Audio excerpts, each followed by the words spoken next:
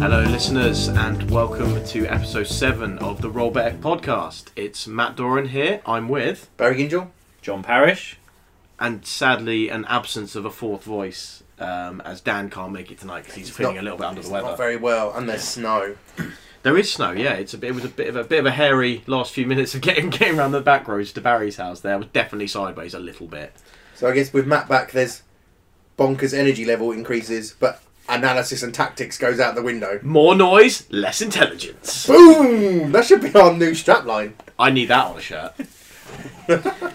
We've got quite a few things to discuss, actually. There's a couple of bits of sort of news and some important things to discuss. But before we start getting distracted with what's supposed to be our actual content, what's everyone been up to hobby-wise? I shouldn't click while we're recording. No one's going to hear me. It spiked like a mother flipper. It did. Well, since last we recorded, John and I went to the Horus Heresy Weekender / Necromunda Weekender. Had a lovely time. good fun. Got taught how to play Necromunda by the guys that made Necromunda, and then they taught us it wrong. Several rules wrong. GW, man. I know.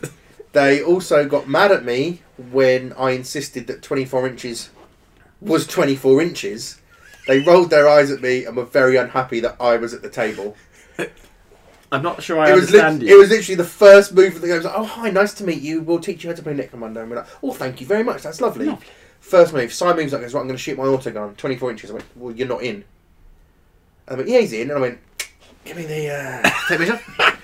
Measured it, and it was like 24 and a half inches. I went, well, he's out. And they all looked at each other, rolled their eyes, looked at me, and I thought, well, this isn't going to go well. So I had to... oh, no, it's fine. He can have it. And I normally, as you know, I would ramble on about this for ages. But I just let him have it. But I'm afraid it was that loose, slack play which has infected their rulebooks. There we go. It happened with a flamer template as well. I just rolled a 4 on a 4 up. And it was fun. I mean, they removed templates from 40k, but they've added them back into Necromunda to get... And the idea was to get rid of these arguments. We then carried on into the night with probably the most outstanding game of 30k that they've ever seen. Yeah. We literally took over the room, got absolutely hammered, and it was Barry conducting the team professionally, me throwing models into the middle of the table whilst slamming drinks back with Si. It was great fun. It was good, because we'd gone out for a curry that night. It was great. And we come back. Well, no. So next to the curry house was I believe it was a spa. Yep. And they had a special offer on JD and Coke cans. Oh, crikey. Yeah, so it all went a bit bonkers. and it got to the point where the people in the hotel were like not caring that you were bringing your own drinks anymore, to the point where they were giving you glasses. Yeah. You know when you try and like hide it when you're walking in with a blue offie bag into a posh hotel? They didn't give a fuck. No. They gave us the pint glass. We were like, do you want some ice with that? But no, we had, yes, I would. We had a really fun 30k game, and I'd like to think we entertained the room. Yep, we bought a certain ambiance. Yes. An ambiance? No, mate, come on. Poor people create an atmosphere. It's rich people have an ambiance. We're at the fucking Horus Heresy Weekend. You see the prices of those bottles. Yeah, that's a good point. But what was interesting was John was actually wearing his Roll Better t-shirt on the Friday. Nice. And he happened to mention that we like playing Guild Ball. I can't remember how he got onto it. And then one of the guys from the Specialist Games said when he used to work at a Games Workshop, I forget which, he alleges that he taught Rich and Jamie how to play 40k in the Games Workshop. Jamie Perkins? Yeah, I believe. And then he was saying how he used to play Guild Ball, but he's not really into it anymore because it's just all the same game and stuff. And then we almost got into like a mini... What? Like a Steamforged versus... It was kind of like open up the shirt a little bit more, make sure that it's quite known that it's a Guild Ball podcast. It was weird. And I was like, remember where you are. Remember where you are. So we all just kind of went, great, show me those rad rules again. Yeah, and we're like, let's get off this subject. It's going to cause an accounting. But we did have a lovely game and it was fun. It was an amazing weekend. It was good fun. It was hilarious. And so I won a Golden Demon. Yes, I got a Golden Demon. I did not get something finished as I had promised that I would. So now I've got to enter next year and I've got to enter Warhammer Fest, and he's made me buy a ticket. Yeah, he has made you do that. I bought a ticket as well, actually. He won first place for his Vorag squad. So in the squadron category, his Vorag beautiful. Are gorgeous. And he got a pin for his Medusa with... not Medusa, the Bombard with mould lines. Yeah, which it was like, it was lovely. They went, can I have some feedback? I went, yeah, sure. You've left these big hulking mould lines on it. No trophy for you. And he was like, wait, what? Oh. Wow. And then he was just like, okay, fine. Yeah. I'll just have one. I think if anyone wants to look up, I think he's Secret 40k Geek on Twitter because he's doing Dan's blacksmiths at the moment. Instagram as well. Yeah, Is he he's, okay? he's saying All all of check them. him out. So hopefully there'll be some juicy, really nice blacksmith picks going up on this. He's going to put them up once he's finished, but I've seen Sweet. some sneaks of them and they look fantastic. Well, I painted one blacksmith. Yeah, you put your picture up recently. Yeah, got a furnace painted, which I'm probably not going to actually use, but that's not the point. I might use him one day. I think furnace should be used occasionally. Furnace is pretty great. Not really my cup of tea, but we'll get Fair onto that later. Your Yeah, other well. hobby, what other models have you been painting that I really like? Oh, is that the God tier? Yeah. Oh, I've been painting up Shale and Gollum. Yes. But I keep doing that thing where they're fine and then they try something, ruin it and start again. Because that's me. I was I've gonna say- stripped Shale 3 times now. Because that is very you. Yeah.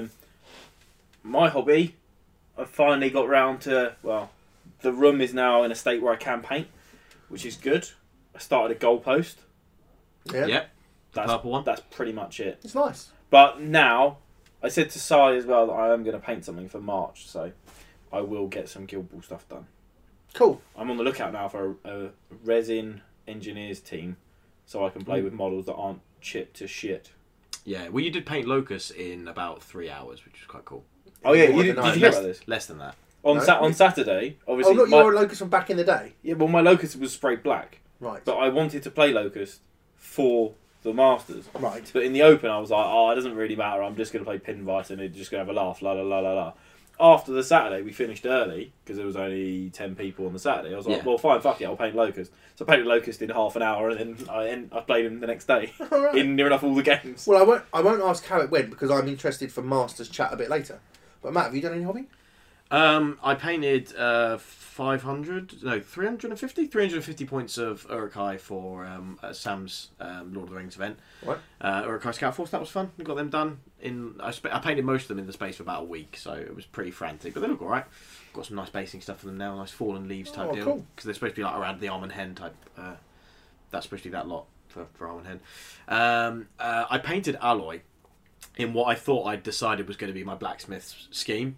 I painted him up and he was looking good, and then I finished him and just gone, I don't like the scheme anymore. Paint wise, the paint job it's nowhere near finished. It's about like 70% done, so it's not finished. He looks fine, but I just don't like the combination now. I it's a I shame. bought those what do you call it?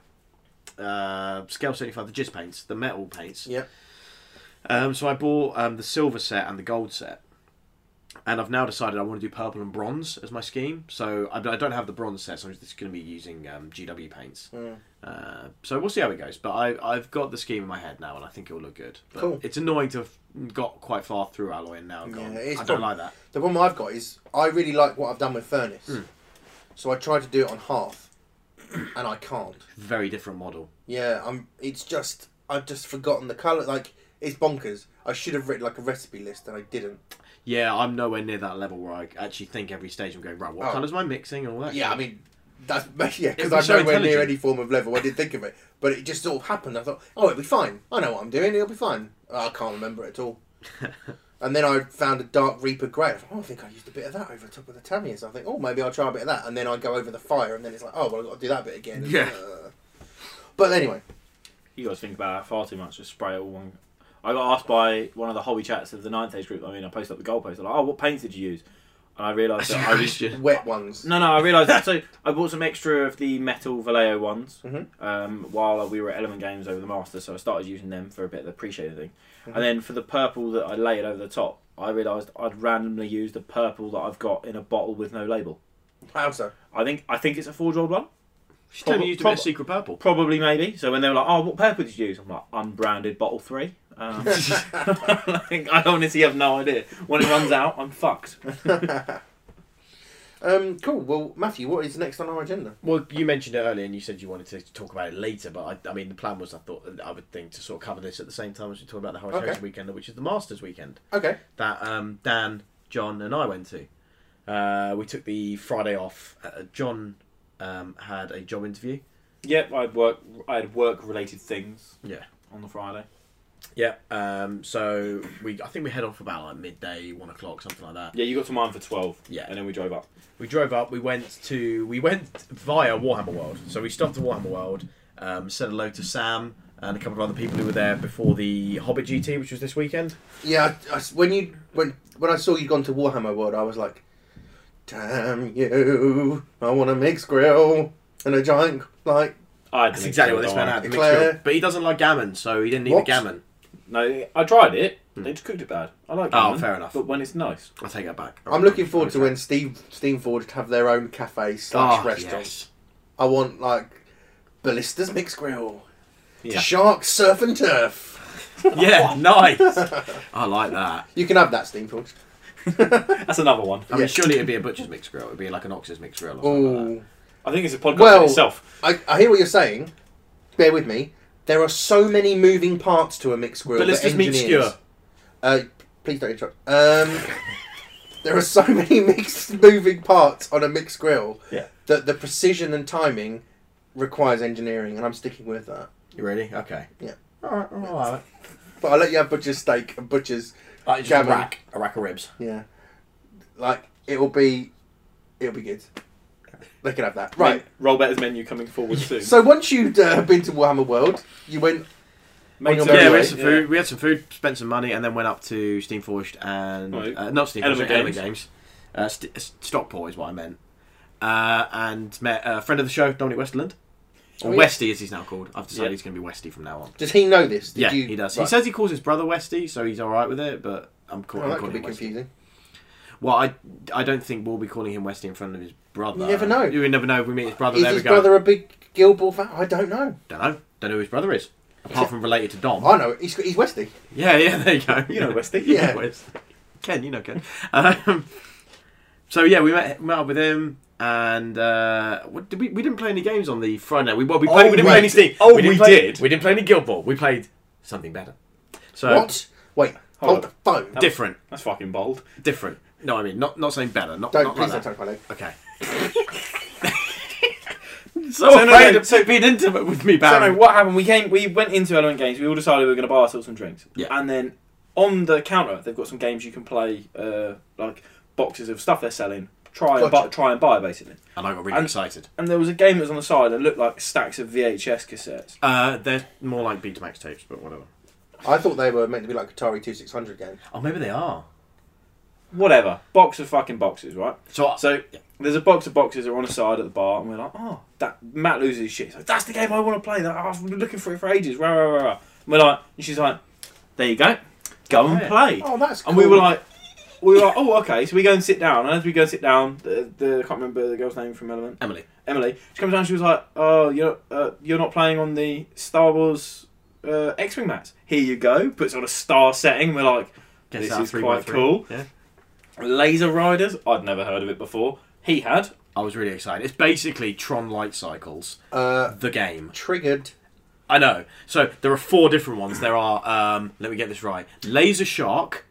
Is this characters in the game? There are 4 different. I can't And remember. what's it called again? Laser Riders. Laser Riders. Laser with a Z, Because obviously. reasons. And Riders might have a Z at the end. It did have a Z. remember. If it doesn't, it should. It's aggressively 80s in its appearance. It's fantastic. Right up my strata. And it's basically, you kind of, as you move, you use like X-Wing style templates to move, but you leave the template on the table. So you run out of different turns so as if it you goes. smash into the If you hit someone else's trail, you're fucked. You spin off. And there are these end of line. little hexes, these nexuses, I think they're called, that are on the table, and you have to go over them to score them. Is plural of nexuses? Yeah. Or is it nexar? Or nexuses? We'll look it up later. Nexes. Either way, I don't know. So we had 2 or 3 games of this Laser Riders, and it was brilliant. oh cool. Matt and Dom ended up hunting the store for about 25 minutes, getting all the staff involved, looking for a copy, until in the end, Emily, when she'd finished, just walked through and she goes, oh, here it is. And I basically shunted Plucked out one box that she knew where it was. No other fucker knew where it was. We had all the staff looking. Matt was looking, Dom was looking, Dan was looking, I was looking at Miss Models. And then she was just like, oh, here it is. They had their mini fight over it, and Matt was the gent and let Dom buy it. Because what actually happened is when How sporting of you. But when she found it, I basically shunted Dom out of the way, ran over to it, and then turned my back and put up a fist up to face Dom. I was like, I will fight you for this game. But then I thought, new friend of the show, we're away for a weekend. I've got to share a room with him for 2 days. Don't want to be sore at me, so I'll just, Sure. I mean, Yeah. I can't play it now, so I'm a little sort of... It's okay. I'm going to order a copy. Okay, it was good. I'll order one too. It's good fun. Are there any expansions, or are they just that one No, box it's just for four. now? It's really small. It's a little thing. It's the Cool. sort of game that I could imagine you making up your own rules for. Cool. It's that basic that it was amazing when they bought it out. But it was an amazing idea, and it can only be built on. Oh, we, cool. we wanted to start the inaugural LRGT, Yeah. Laser Riders Grand Tournament. We nearly the date on the Saturday, which was the last chance qualifier for the Masters. We very nearly, after it had all finished, set up the stream camera at Element, and we're going to stream games of it. We wanted to stream to be the first people to do the LRGT because it is worthy. It was a lot of the fun. Matt Doran Invitational. Yeah, I like that. Yeah. I like that. It's got a good name, good ring to it. So that's Friday night. Yep. Oh yeah, Saturday was the Open. yeah. Um, Not the qualifier. Well, I mean, this actually ties in quite well with one of the questions we were asked, so I think it's probably time to tie in. It was Dan Harwood's question regarding how was the Redmond Invitational, and how do you think of Masters events affect the community? What are your views on rankings and how new players should approach them? I think it ties in well with how the Open functioned, because the Open actually had people from the Invitational playing to make up the numbers. yeah. I'm someone that thinks that the Masters should have a place. I believe that rankings make for a more competitive and fun game, but for some reason, and the weekend shows that the community may not see eye to eye with me. There was a lot of people that attended another tournament, and I'm sure they've got other reasons for doing it, but I think the Masters could still be run in a setting that is fun and incorporates it. I don't know if everyone else feels that way. I definitely see that there was some hostility online about it, but I just think we're outside of that little group, really. Yeah, I think- didn't know anything about this, and it's. I mean, I love this game. Don't get me wrong, but at the end of the day, it's toy soldiers. So I don't really understand. As I understand it, there's some sort of dispute over the whole ranking systems thing. There's a bit of hostility, or not hostility, a bit of sort of annoyance with Longshanks as a system, maybe, and the fact I mean, it is bonkers, but I like it. It's a bit of fun. I think it's trying as best as it can to represent actual player skill, as opposed to It's have bloody you hard just to do. grinded more games. Yeah, exactly. I think it's doing fine. I'm not maybe at the level of the game where I care Yeah, that I think much about that's our it. problem. We're not that way inclined. If you were like hyper competitive and you're like, I want to be number one, then I guess that's going to be a factor. But John's our most competitive. It's hard because when it changed over from Black Orifice, wherever it was, where I was somewhere up, I can't remember, but Longshanks then came in and I was in like the top 15 or whatever. It was based on. So I actually had a good chat with the guy that made it. He's based it off of the baseball ranking systems that the American colleges have. And so that assumes that everyone within that league plays everyone twice. So therefore, if someone has a rusty weekend, it doesn't mean that they shoot their ranking down. It just means that... Sorry, I'm still laughing at Rusty Weekend. As a term, Keep going. I love a rusty weekend. It's ask meant me. to be that like your negatives aren't as impactful as they are in some other games. So where like a loss is a loss and boom, it's a loss. Your losses could be against very good opponents, therefore they are worthy. If you beat a really good opponent, your strength goes up even more because you beat someone that was harder to beat and all that. Yeah. It makes sense, but it's very challenging to kind of like enforce that with the amount of tournaments that we have in comparison to places around the world. And then how do you have all of the people around the world being triggered on the same tournament? Because it's very unlikely that I'm going to play Alex Bots twice in a year, but it's highly likely that I'm going to come up against, I don't know, the guys that we see all the time, like Ed Churchman, Charlie Culver. I'm likely to play them at tournaments that I go to because they're in my area. There isn't a fair way to tabletop tournaments. There's no way to do the rankings. I think a mix between Black Orifice and Longshanks would have been lovely, but it's impractical and isn't going to happen. The way that the baseball one works is it's already in place. It's really easy for him to do. Not really easy. I'm sure it takes a lot of work, but in terms of transferring it over, if he has a system to base it off, he doesn't have to build one himself. Yeah.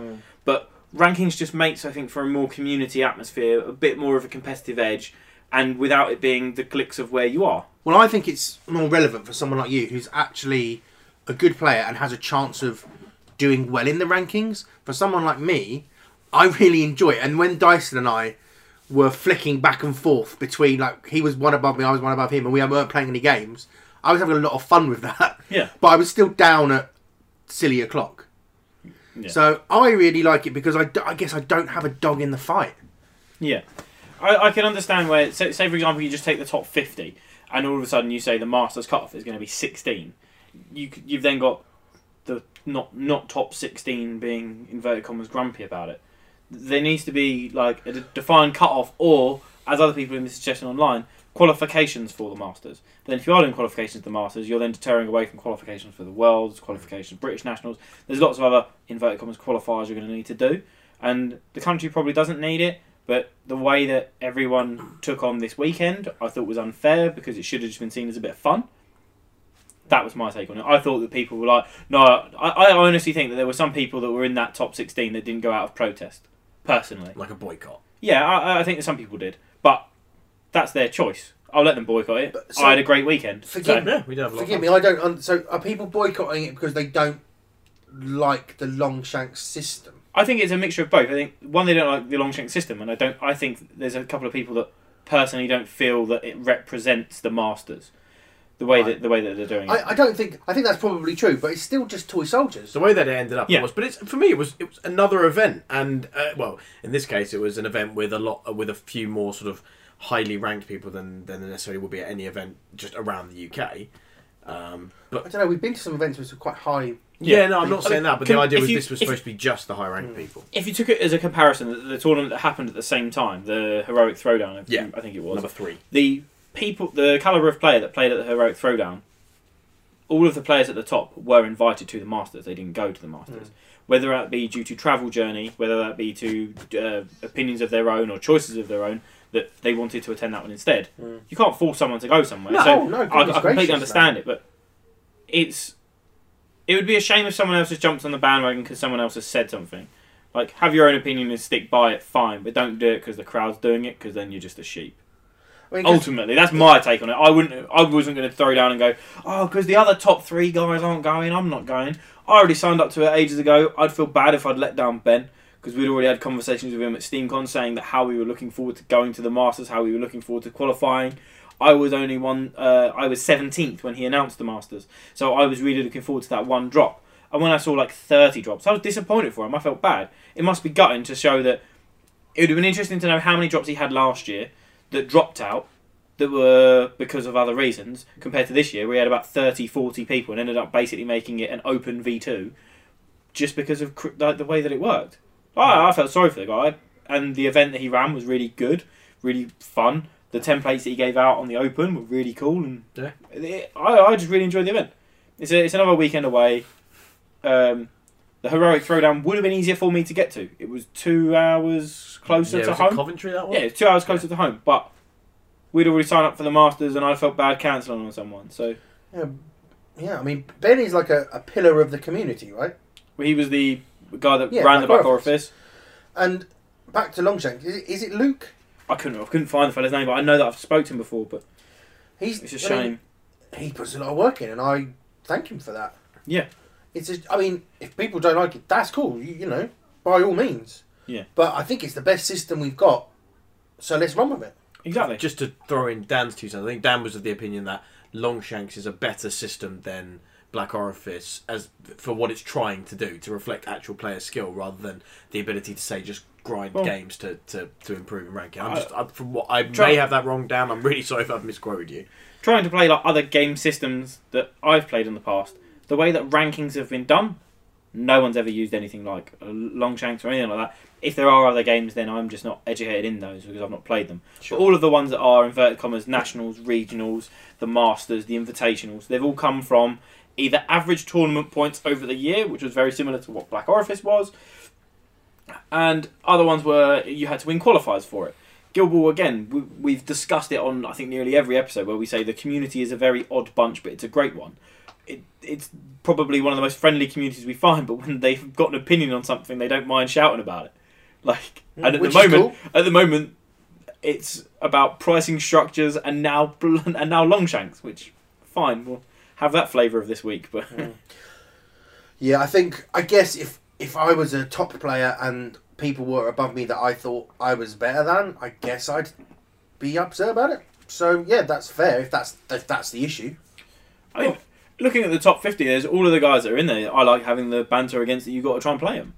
I like going to a tournament and the people that are there, you know them by name because you've seen them there before. It's not like it's a massive community where you see a name and go, who the fuck is that guy? Everyone's going to know everyone. So you turn up to a tournament and I like shouting out, go, oh, Greg, I'm playing Greg Day this time, and me and you, it's going to be another game where we have, like, and it's going to be another close game. I don't mind having that. Like, okay, fine, you could get the hardship where you get drawn up against someone that hasn't played 10 games yet, gets really put off by their first tournament because they don't enjoy the tournament scene and doesn't play any tournament ranks anymore, ends up tanking your ranking because you're against someone that their MOV value or whatever I know I've had games against guys like that. So that, like, those are negative effects of rankings. That's why Black Orifice, when they had the taking your top scores, for example, and then having an average of it, was slightly better, because you should be able to, for example, take out the anomalies that do occur, where your ranking shouldn't be affected by the guy that was playing in the tournament because it was his local club and he was supporting his club. When we had the punt, for example, we had guys that probably played at the Cabbage Punt but wouldn't travel far for tournaments because it's not in them. But anyone that played against them is then going to harm their ranking because they're not going to play in tournaments again. So Sure. You've got that to consider. But I personally think it should be taken more as a fun, enjoyable, everyone can see where each other is, everyone's playing for the right reasons. It's not going to turn around, you're never going to, like, it's not going to be no one's ever going to turn around and be like, if you're the top of Longshanks by the end of the year, you're going to get cash prize, cash money. Yeah. Like, if that was the stake, then I would be so much more inclined for the Longshanks to be a better system or get them to start backing him. But bless the poor guy, his advert saying that he needs community support for it to carry on going. It's a guy doing it as a community. It's not someone that's making money out of it or like something like that. So more power to him. Yeah. So that's my 2 piece anyway. I mean, we were answering Dan's question. I mean, Dan is a really good player as well. So maybe, I mean, he's going to have more of a interest in this than someone like, me. So next time I see him, I'll see if I can talk to him about it. But yeah, I don't know. But so we answered that question. But moving back on to the day, if we could. Yep. What actually happened games-wise? And because I don't know anything. So the Open was an interesting one. I got paired against Dan first game, which is always fun.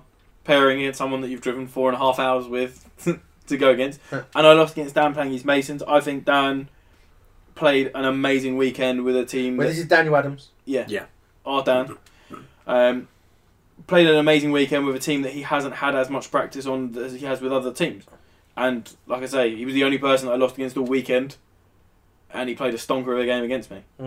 Played Honour into me both times, and the linked activations absolutely screwed me over. He played the same 6 all weekend and did very well with it. Yeah. And you were playing Pinvice. I played Pinvice all weekend, apart from I played Ballista against Ben. Jason Mountain has asked why you played Pinvice. Yeah, let's answer Jason's question. And I want to know, cause quite legitimately, because you basically played the same 6 for 2 years, and this weekend you played almost exclusively a completely different 6. And you've said like quite a lot. Like, I don't even know why Pinvice is in the team. No, he so I'm going to cut off John a little bit here. He's complained about how Pinvice isn't as good as Ballista, how Locust is shit, and how who was it else that you was? Well, no, you don't actually know. Colossus, that's different. Sorry, not Colossus. Compound, that's different.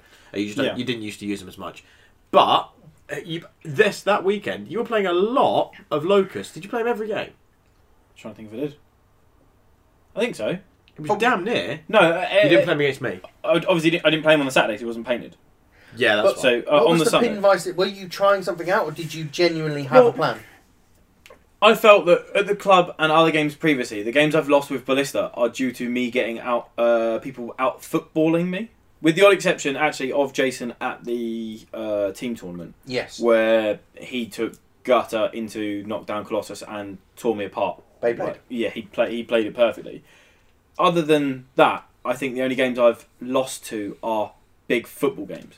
Right. And so, big football games, I'm now taking Pinvice Velocity.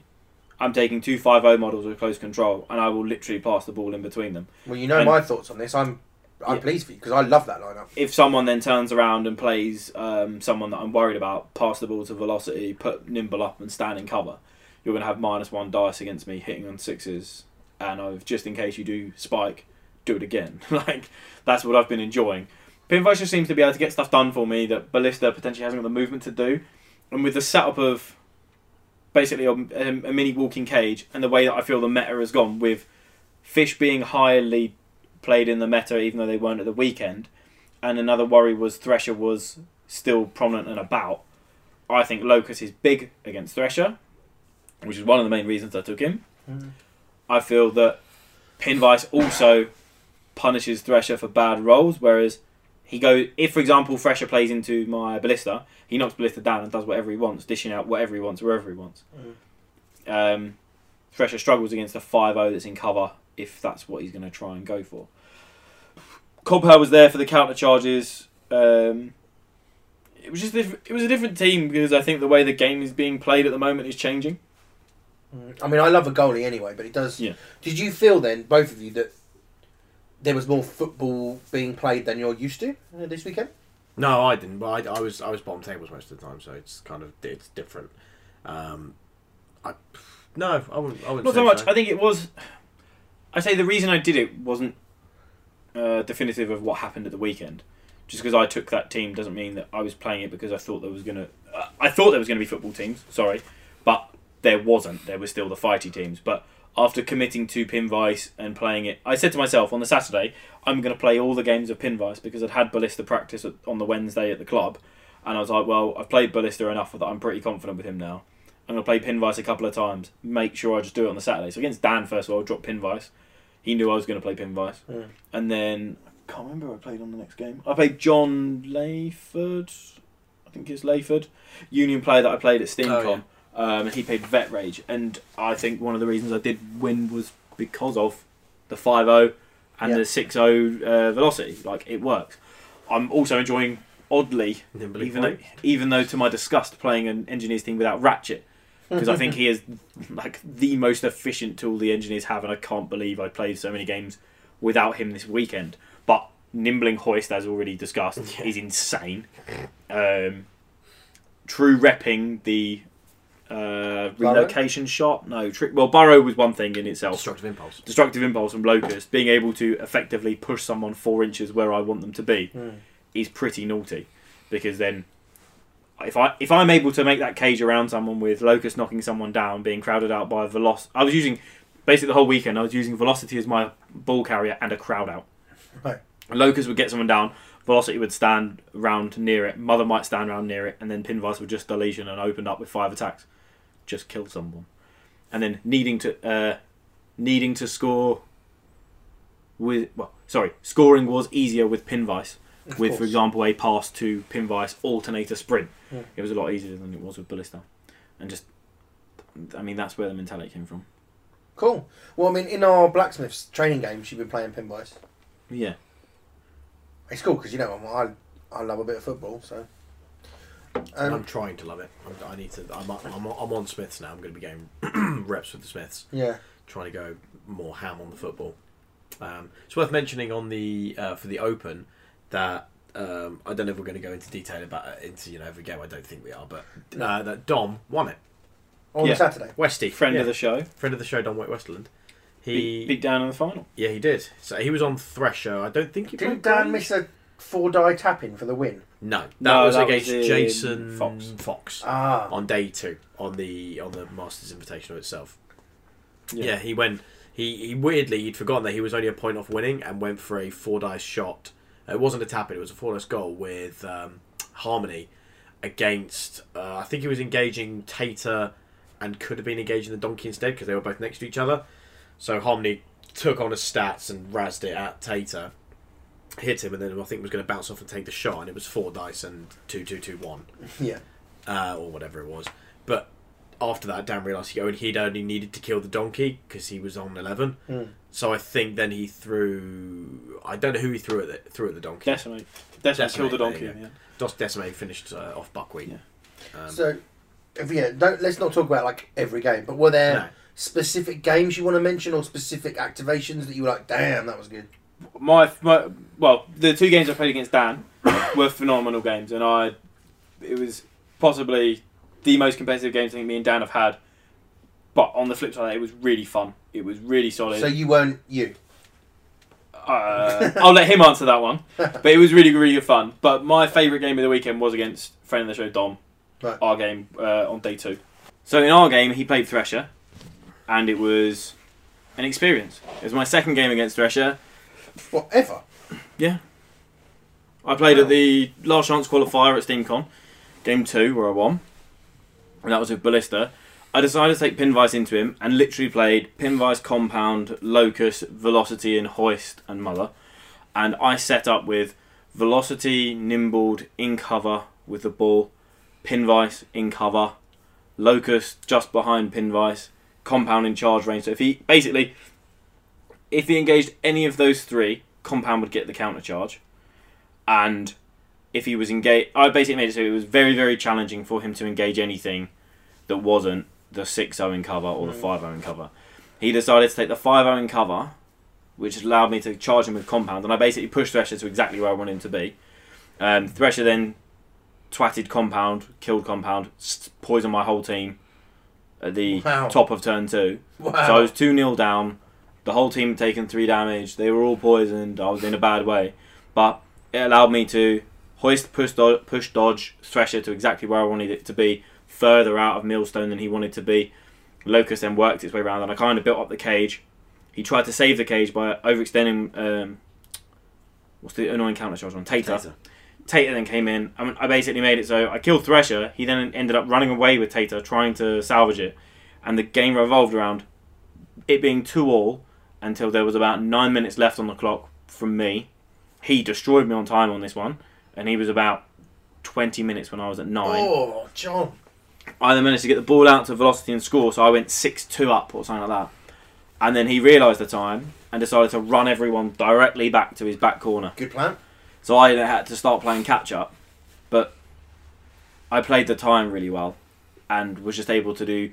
I wasn't allocating influence to players that didn't need influence, and I was just snap activating and not worrying about getting over, not worrying about actually activating and doing things with all their influence. If I knew that wasn't going to achieve anything and it was going to be dodgy things, I was just literally just moving stuff forward. There was none of anything. Ended up running over to him. The game ended with I think I ended up killing the chicken twice, but how the game ended was Hoist true repping Disruptive Impulse, sprinting, pushing someone off the board. Locust sprinting, Disruptive Impulse, pushing someone else off the board. They were that close to the corner that I was able to push them off the board. We'd run that far away that he was on the edge of the board. Yeah, and I think I ended up pushing people off with 2 minutes left. And it was literally, if you can imagine the game, back left corner, him in a mini semicircle, Thresher at the front, Farmer's last stand. Come at me, bro. And all of the engineers in the biggest rabble you've ever seen, just sprinting at him, full sprints, 1 influence each. Sprints, I'm going to charge you next turn. Sprints, I'm going to charge you next turn. And that's how it ended. With me pushing people off the board. I bet you were in a panic mode. Game face was on. And then I ended up losing to Dan in the next game, which was the cut-off for if there would have been a 4th round, because I was the pair down. Yeah. Right. Which was good fun again. But So the Thresher experience was easily my most fun game of the weekend. And me and Don both said afterwards it was an amazing game. It was really, really close. It was really, really fun. And we had very good Thresher talk after that, which I'm sure we'll come on to later because I've seen on the Facebook group people's questions about Thresher. Okay. So I'll disclose my thoughts on that in a bit.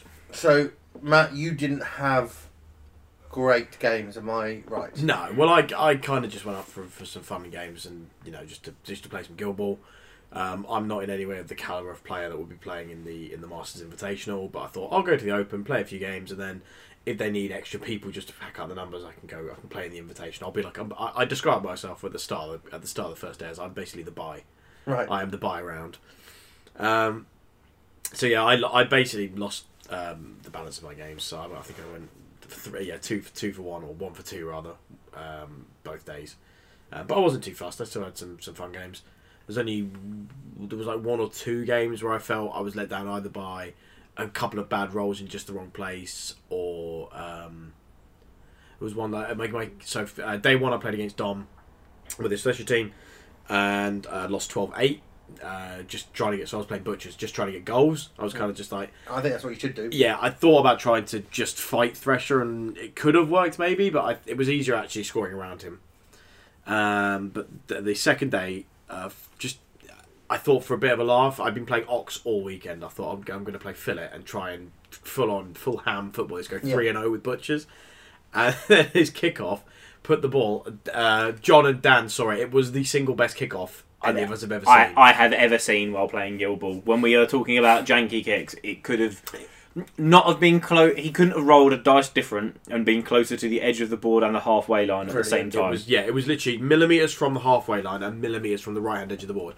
Philip was on my far left wing, even with quick foot and a sprint. She was an inch and a half away from being able to pick up the ball.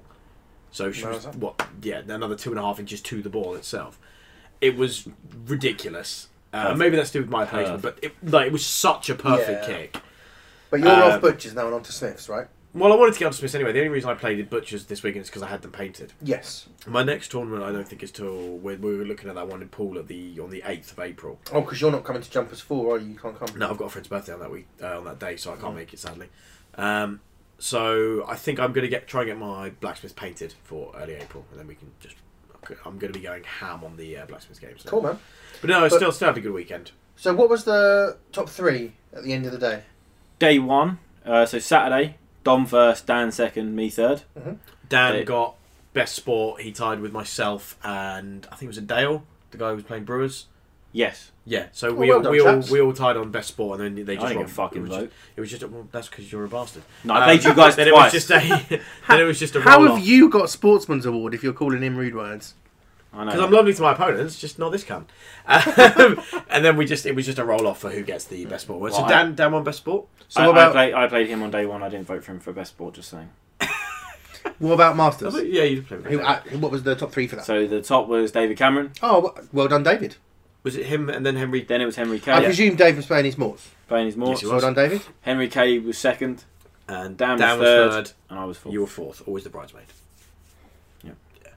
Oh, cool. Well done, chaps. I would have liked to go, but reasons. Yeah, it's cool. Which weren't political. No, there's no political subtext, just busy. I feel like it was a Masters. Let's not make it a thing. So, well, I'm going to try and go next year if there is a next year. If you You qualify, don't have to worry about Masters now. We've got to start thinking of his vengeance. Oh, okay, fine. The big one. Okay, we'll worry about that. Cool. So, what is next, Matthew? Next up on the agenda, Barry, glad you asked, is I thought we could talk about the Ratcatcher stream. I tried to sneaky watch the majority of it at work. So my watching wasn't as good as yours, Mister. I've taken notes on everything. I basically at 4 o'clock on the day just went, right, I'm not working for the next hour. I'm just going to watch the stream. So Chad and I sat down in the front room, put the stream on. Then there were the sound issues where no one could hear anything, and then a couple of minutes later it was working, and it was Jamie Perkins versus Jamie Giblin, as I'm sure a lot of people have watched it. And Perkins was playing the Ratcatchers, the full 6-man PVC box, so no Bonesaw, no Vet Graves, against Jamie Giblin playing Union, and I think he was rocking Vet Rage, Strongbox, Gutter, Decimate, Grace and Benediction. Mm-hmm. And it was a pretty interesting game. I think after initially saying like it could be a really intense game, with the timer, Jamie Perkins kind of forgot about the clock, and I guess playing the Ratcatchers, they're still a new team, and even if they have been playing them a lot to test them and everything, so his clock management kind of went out the window quite early on. Yeah, but it's a fun stream game. It's not a freaking tournament game. It was a really really cool game. It was really cool getting to see the players we've not seen much of at the moment.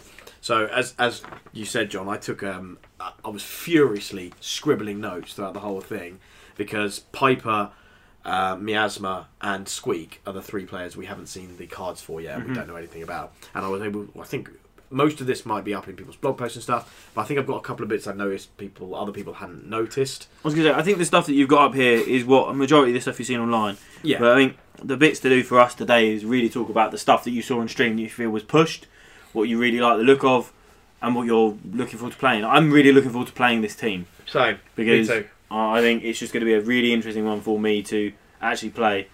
Although, depending on how Harriet looks, I might carry on playing Engineers because I had a really good, I had a really good time. So, what did you see out of these 3 that you really liked? I mean, just Piper. I liked a lot of other stuff as well, but Piper overall is nuts. The strength of Reverie is huge. I know you can block it. You know, you just have to, whoever has the ball, you go over and engage, and then suddenly he can't make someone just run off and score. But the point is, I think you've got the turn one strength of it, but later in the game you can do a lot with it as well, because something we noticed and we've discussed outside of this is it's a sprint. It's they described it on the stream as a sprint and a kick or a shot. Sorry, it's not a kick because you can't pass with it. It's a sprint and a shot for 3 influence, and then you pick someone within. I can't remember how far it was. I don't think I got the range. Well, his kick's 6, so I'm going to say it's a 6-inch range. Yeah, okay, it's a 6-inch range to pick someone. But what it says it's a sprint and a shot.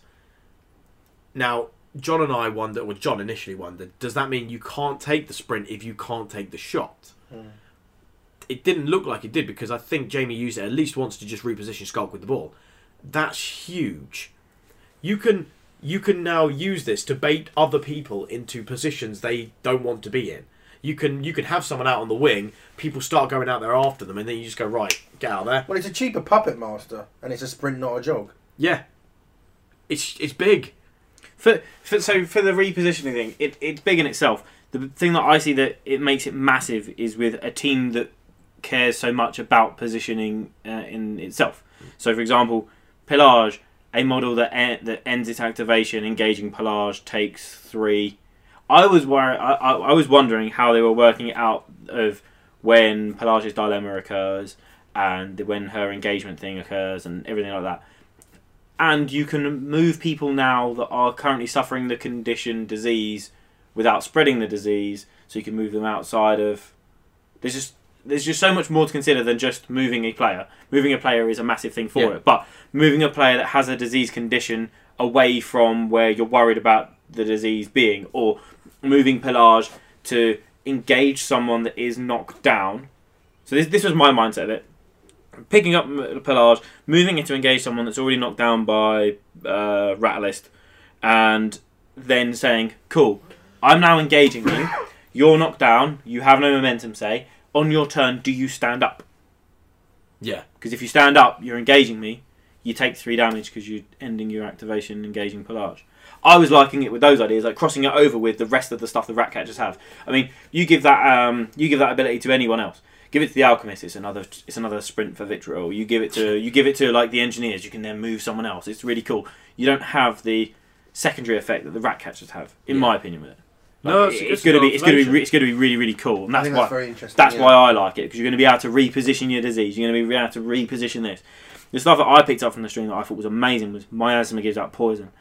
I was really or bleed, but I was really worried for the Ratcatchers that they had this really cool disease condition, and the only thing they were going to be able to spread was disease and knockdown. I was like, no, this could be so good. Pillage condition they don't give out is flaming. Yeah, they can, inverted commas, give out snare and all this stuff, but that's on someone else's decision. Can I ask, we don't have it on the notes, forgive me, but is it target other friendly model For what? for Reverie? Or can he do 2 sprints? That's a good point. I didn't catch the specific wording. Because They probably wouldn't have said the I specific. quite like an 18-inch run. It's probably target other. I think so. It makes sense that it'd be target other. Because Yeah. the whole point, just going like fluff-wise, he's the Pied Piper and he's moving shit around. Yeah, It's exactly. other people he's affecting, right? But that I just quite like that. Run 9, 3 influence. I'm running another 9. With the ball by... I'm next to the goal. With the ball, taking a shot. Yay, go Piper. Yeah, that'd be bonkers.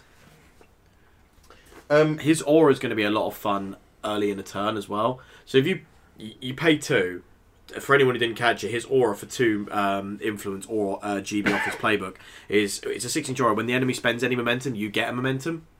So they might spend 2 to counterattack and defensive stance. You still only get 1 off that. But the point is, it's a 6-inch bubble. That's huge. And being able to go first with 6, paying 2 to put up that aura, jogging up to someone, hitting them. If they declare the counterattack and you take a momentous double push on 2, and you get the momentum back in addition to that momentum for them declaring the counterattack, and you push them 2, and then going, right, I've got 2 momentum now. You, using my last 3, run off and score. Yeah, that's It's stupid. a lot of moving parts. I think it's going to take a lot of getting used to. Yeah, I can't wait to see how it functions together. I think it's going to be absolutely insane.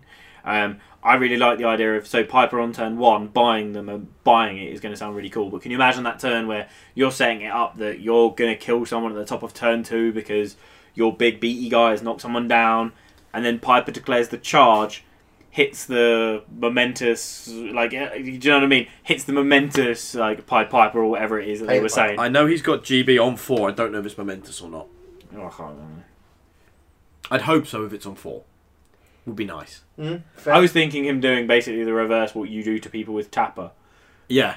I'm going to charge in and hit commanding aura off the charge, like boom, like, and then wrapping into something else. The dream is hitting the commanding aura momentous knockdown. Yeah. Yeah. It's that sort of thing. Hitting the guy that's knocked down with it later on and then all of a sudden hitting it off the playbook. It just becomes massive, starts to get silly, and I can't wait for it. It's going to be hilarious. And also, the dilemmas, I can't wait. Well, they seem up your street. I didn't get what Piper's dilemma was. We know Pelage, obviously, her dilemma is if she finishes and you're within 2 inches of her, pick 3 damage or snared, and everyone within that bubble takes that. Piper, we know, has a dilemma. It was mentioned that he has a dilemma, but we don't know what it does. Miasma's dilemma is her one of her character plays, which is called Erupting Spores or Erupting Sores. I didn't quite catch which one it was. It's either pay 2 or it's the GB, which is non-momentous on 2 and all momentous on 4. It's a 2-inch pulse.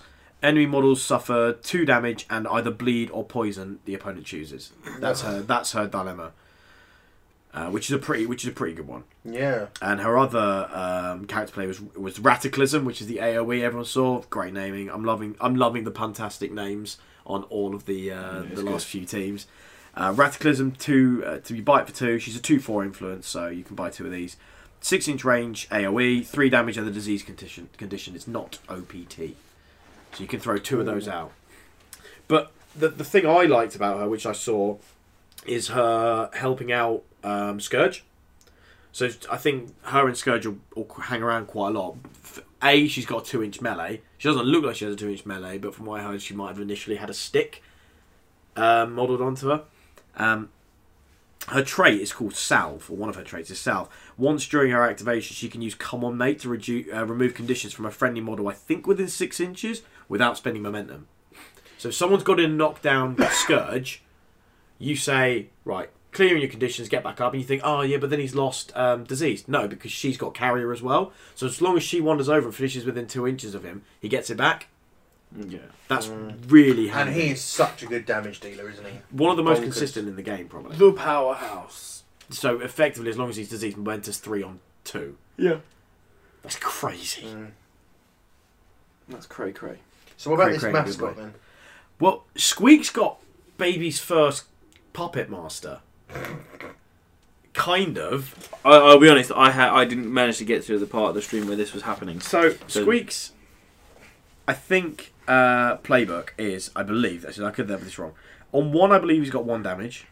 2 is a tackle, and 3, I think, is a Mom GB. Tack 3, so you're only ever getting this on a charge, basically. Or if you're rolling the dice. Yeah, or if I'm rolling the dice, exactly. But his Guild Ball play is for either for 1 or on Triggered Off Playbook on the GB. Target enemy model makes a jog and is friendly during this advance. Now, I don't know what sort of range it has because I saw it used off of an attack where he was engaging the person. But because he has tag along, you can charge into someone, hit this, they wander off, and then you follow them. Which is quite a nice way to get a reposition on the rat if you want it somewhere else. Kind of Pied Pipery. Yeah, exactly. So I think they describe it as surfing the rat, which I liked. Because he's 4/6. So if he runs 6, hits that, they go for a jog. And he goes another 4. He then goes another 4 for 10. Which I quite like. Yeah, it's quite nice just to be able to reposition. And even if you don't want to tag along, being able to jog someone away and put, go on early turn with the rat, throw him at someone who's kind of alright, and then make them jog towards your line a bit more. It's quite nice. I mean, do you think people are going to be diseasing him and then just charging him into the middle of the pack? Yeah, it's not a bad idea. Put disease on him and throw him off into the middle of a scrum. And you just go, right, you can all be diseased. I think they're going to be a lot of fun. I thought you were laughing, not you were sneezing. It was kind of a cough. Okay. Disease condition. Yes, we are all suffering. Well, you're suffering the disease condition. I'm fine. So I think John is the most excited about the Ratcatchers. I'm stoked for this. It's a team that, I mean, I've got all the others, but none of them have tempted me away from playing Engineers yet. The closest one is Blacksmiths, but I think that's just because I'm watching so many games with Blacksmiths at the club, because every game is someone against Blacksmiths. Yeah. That I'm seeing what I would do with Blacksmiths and thinking I want to try it. Not that I am encouraging myself to play them, if that makes sense. It's just because I'm seeing so much of them, I'm going, oh, I wonder if you did X, Y, Z. Which is. I take issue with your statement, Barry, because I consider myself very excited for Ratcatchers. Oh, okay. I mean, you've been very excited for all the new stuff. It's just toys, man. Come on. Are you more excited than John? I think so. Okay, interesting. I think John might. Then I retract my statement. It might be that I just don't show qualify excitement. this. John will play them better than I can. Okay. But I am more excited about them. See, I'm excited from the point of view of I want new models, New toys. but they will not tempt me from Blacksmiths because I am hard for Blacksmiths right now.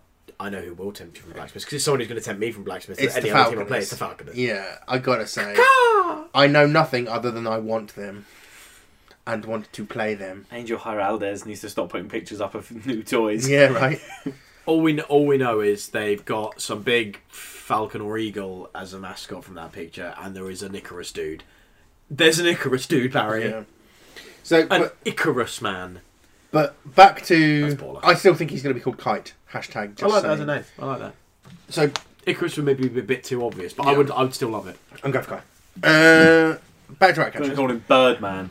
It feels Bird that person. it feels that they're going to be good off the bat. I think we like all of their players. We can see some nasty things.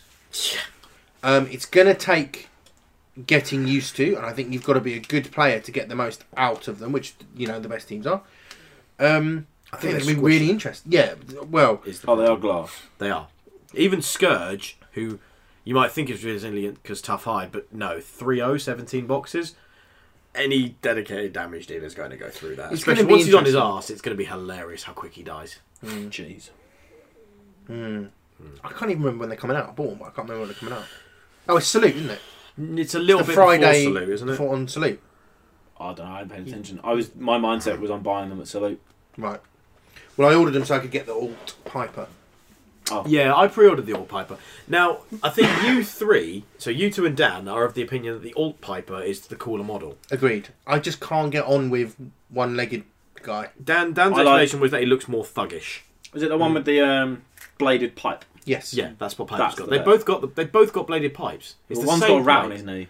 Yeah, but he's got one knee up with a He's rat charming looking him. at him like he's playing, and he's actually playing the flute. That's cool. It is, I it is a great model, to clarify. It's such a cool pose. I understand the concept that they were having when they designed it, and I have no qualm against it. The other one's just better. Not saying the other one is bad. I just can't agree, I'm afraid. We'll have to get them in hand. It's the old, once they're in hand, Look it's at a whole cost. different ball game. I hated the. You did hate I Ultimate hated Frisbee. Ultimate Frisbee, and then the model turned up, and I actually really liked it. Yeah. But Cast is an awesome model. So, is that what you want to say about rats? Are we still going to wait until we've actually got their cards? Yeah, really? I think we'll wait till we do an unboxing of it and sit down and actually go through the cards as a team together and how they synergise with each other. Then talk about Vet Graves then and Bonesteel then, and then we can all theorise later on. Because I'm sure everyone else has read online about the Ratcatchers and they're probably Yeah. bored of it by now. Overall, we're pretty psyched for them, and I just think I'm really excited to play them. Cool, okay. Yeah. I can't wait to dilemma and put the clock on someone else and give them the death stare. Oh, that's going to be funny. Just Cloak of Rats, click. What? It's odd. I don't even one Twitch for this team. Not even just like not even a fizzing in your special place. No. Oh, that's a shame. The amount of fucking push dodges these bastards have got and you're not happy about it. They haven't actually got many. It's push not a dodges, question of No, not... but like he's got wasn't it? So I think Piper's got a momentous double push dodge, whereas No, Scott has a momentous but double he's just got a dodge push. heroic. Choose any within 4. Push Oh, them yeah. 2. Boom. Love it. That person out of position. Boom. You're now engaged. His by this legendary is basically strike while the iron is hot. guy. Yeah. It's pick a goalpost, everyone dodges 2 inches towards or away from it. I Or towards it. believe that my lack of twitchiness is less to do with the rat catchers and more to do with the blacksmiths. Yeah. As in I'll how give you that. psyched you are about them, or how much you're enjoying them. I really like that team. Yeah. I really enjoy playing. I enjoy how they play. I enjoy how I play them. I've kind of got my kick sorted. I've kind of got my receive sorted, and I'm just having fun with them. Yeah. I'm really enjoying the Blacksmith side. I mean, I know I said like I tilted fiercely against in a game with Dyson yesterday, but that was nothing to do with him and nothing to do with the team. It was all to do with me seeing a really obvious opportunity after the fact. Yeah. And I think I just twigged for some reason. That's fair. But yeah, no, I agree. The Blacksmiths are a lot of fun. They're just so they've got so many different options. Is what I'm liking with them. You can do so many different things in a turn depending on where you put your Well, influences. sometimes I feel like I'm cheating when I play with them, and I love that. That's good. I did cheat with them the first time I played. I thought Sentinel was 4 inches or that was fucking No, that's brilliant. cheating. Sentinel was a 4-inch aura would be amazing. That is cheating. Yeah, it was at SteamCon after I opened the box Fair. and was like, oh, let's have a read. I was like, fucking hell, this Sentinel's quite good, isn't it? Well, numbers are hard. 4s and 1s, they're pretty interchangeable. So what's next on the list, Matthew? Next on the list, well, hang on, it's written on the back of my Ratcatcher notes. Well, we've got 2 things we could talk about. I think first we should just have a little chat about the upcoming May releases. Okay. So this is the Faithful of Solthesius, Right. which is the new Union box, and the new John, Alliances. John just rolled his eyes. I know, we'll get to it, John. Easy, Tiger. And It's not a tiger, it's a lion. It is a lion. It's a lion. Maybe it's a liger. It's pretty much my favourite animal. it's the new Alliances. Do you know where the quote's from? Come on. No, No one gets it. Oh, it's Napoleon Dynamite, man. And the new Alliances box, which is the Union in Chains Survivors. Can we do the UIC first? No, I reckon we should leave the No, Union in let's Chains talk as the about it nice as thing to talk about afterwards. Okay. Because, dear the community, you have tilted slightly about the Union, the Faithful of Solthesius box. Not necessarily unfairly, but let's just chat about it for a couple of minutes, because there's been a little bit of rage. Let's talk Not about that rage, actual anger. Let's talk about it as a collective. Let's talk about it from the position of Steamforged and the community. It could have been avoided. It could have been avoided so easily, but they didn't. They decided to bring out 2 boxes on the same day. One box that was amazing, the Union in Chains box, that I personally think is a really, really fun box as an addition for any player that's got any of those teams, and an encouragement to then buy into new teams. And I think Steamforged have hit the nail on the head and done it very, very well. Oh, we're excited for that. However, there were people complaining about a box where they would have to buy the whole box for their one character, which I can understand. But the models are beautiful, therefore buy them, because they are good. The models are beautiful, but the complaint is that 4 of them we already have. No, I'm still talking about Union Change. Oh, okay. So people are complaining that the Union Change box. But Oh, but it's just find 4 other people and split it. I didn't know people were complaining about Union. Make friends. That box is beautiful. exactly, right? So They are there awesome. were basically when I was reading online, I really, really got annoyed because personally I see that as a £50 Pride. When someone said, "Oh, it's fine, you'll be able to get an alternative sculpt for Pride later on," couldn't care less. I want both. I'm greedy. I want all the models, therefore I will have all the models. But that means I'm going to have to buy a £50 Pride, which isn't a £50 Pride because there is an alternate Harry in there. My qualm was, why can't you do a blister with Pride in it, a blister with Harry in it, and then the box for £50? You would have had 0 complaints across the whole of that day if there was the option to buy them separately, and you gave the people the choice to buy all of those additional models for a subsidised price. If there was Pride for £20, Alt Harry for £15, and then that box for £50, the complaints of, oh my god, I'm paying £50 for those 2 new models, would not have been seen online because the 2 models that were released were expensive. But the people then would have turned around and been, oh my god, this is amazing value. I get Brisket, Mist, Benediction and Grace for only £15. That didn't happen, and it was really bad because it retracted away from the Union and Chains box. I didn't really see as much hype as we should have saw. No, I absolutely agree. The Union Chains box is beautiful. The models are amazing. It's going to be so cool. And I was, like I say, I was really excited for that box. Yeah. I got grumpy and I haven't bought the Silithium box yet. I'm sure I will. I have to admit, I haven't actually. I'm sure I will, but I think it's just at the moment, it's the start of the year and I'm still getting over God Buying a tiers. flat. Yeah, I was God, going to say buying a flat, John. God tier, and there's all like the other parts of like God tier spend and everything else. I'm still just kind of just going, not just yet. I don't need the toys the day they come out. I've still got a hobby box. It's fine. But I will get them in the end. But I have to pay a premium for it. And I feel that as me and Dan had this conversation, as a loyal inverted commas customer to Steamforge, where I do buy all of their products, I feel let down that I can't purchase the products that I don't have in my collection just because they brought a box out. Yeah. I completely understand why they've done it, Yeah. but there should have been the option. If the worst thing is, if they brought out the Pride, as I said, for 20 quid, the Harry for 15 quid, I would have bought this box, so I would have sold the others for 15 quid to other people. And I wouldn't have been grumpy about it because I would have felt I was doing other people a favour. Instantly, no one would have bought it because everyone would have been buying the box and selling the other 4. Yeah, no, but that's my point. I know. Because there was no option for it, that's what sparked the complaints. Yeah. The Union and Change box was then brushed under the carpet, which is a shame because it was fucking beautiful. It's Yes. such a good box, and I was not ready for Vet Honor to be in there. I wasn't. I surprised thought with she was that. going to be either a separate blister or going to be next year's SteamCon Mini or something like that. So the fact that we've got yeah. the 5 survivors of the Union and Change story and Veteran Honor in there is really cool. I really want this box. Anyone interested in the creation of Veteran Honor should go check out Gilbert Gamer YouTube channel. It's Will Hoff, because he was videoing us Yeah. talking about it, and we were quite lucky that quite a few of the design ideas came from our group. Yeah, we're So go we're check part out of Will somehow, Hoff's page, and you can see us talking about that. And there is a little video on our page, if you haven't seen it, of Russ doing some very early sculpting on that model in the seminar. So I'm looking forward to it. There's a couple of small changes to the models. Yes, it there is looks the like. whistle arm. So the whistle arm. Yeah. What's the whistle arm? I didn't know that. Well, do you remember at one point the whistle was in her mouth? Oh, I see. For Vet Veteran Honor, yes, forgive you're me. right. Yeah, yeah. She's got the hand. It looks like she's got the hand on the dog now, and the other one on the cane, the hammer cane. Yeah. Well, no, the other ones are Harriet seems to have lost a Molotov off her left hip. Well, no, Russ said he's put it round the back. Oh, has it? Oh, has it? casting. Oh, but- Steady. Everyone lost their shit because the Molotov went missing. Russell said, "Don't worry." I thought it might be just, it's a different design for this model. Maybe it doesn't have Molotov. That's fine. I'm sure it'll have lots going for it. She's all about the base. Just make sure it's got a 2-inch melee. I'm not sure. She's very small to have a 2-inch melee. She's got a wrench.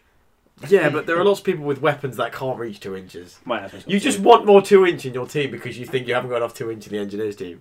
But to be fair, Barry, like the engineers team has so little going for it. You know, he needs that buffer for 2 inch. Yeah. I need The some other help thing to win is, something. the other thing is, and I think I'm in the minority here, and to be fair, I've loved all of Ross's work. I preferred the original pose for Vet Minx. So the first one, she had her left hand was behind her, holding the spear behind her back. Yep. And her right hand was stretched out in front with kind of a sickle, it looked Yep. like. Whereas now she's running with both hands behind her back, holding the spear behind her. Which I still think is a cool pose, but I don't like it as much as the original one. Must be a casting choice. I'm sure there's loads of reasons, or maybe it was just, redesigned and preferred it that way. I just personally preferred the sort of I mean, slightly different also version. she's got traps. We should. She has what looked like some kind of ice trap, I don't maybe? know, I can see like They look like rough ropes stone or and- ice. yeah. I don't know what. Frozen tokens incoming. She's got 3. I think I mentioned to either Chad or Dan, what I'd really like is some kind of pinball effect. So they're not actually a trap, but it's like an obelisk she can throw down and bounce off. I have no idea how it worked mechanically. I just freaking love a bouncy minx. Shared it. Or you can ricochet the ball off of it. Yes! Like those rules we're playing in towns. Yeah. I'm just looking at this box now and looking at the models. They are fantastic. Such What great a models. great box. And there's only one model in that box I can't play with the team I own, and that's Harriet. So that would just be, okay, I have a bonus model in there. But I have apart from Smiths, the only teams I own are the teams that link to that box. Yeah, no. Which is awesome for me. Seriously, Hit the so nail on the nice. head. But yeah, that box I think did not get the love it should have done because people were tilting about having to pay 50 quid for the lion Unfortunately, and it was- Little Harry. Yeah, it was Yeah. overshadowed. And I'm not saying. I think the lion's going to be one of those ones I've got to get in my hand. I do think that sort of model is very hard to do. I agree. Just something about lions. I'm not. Well, and also Something about lions. I didn't see that movie.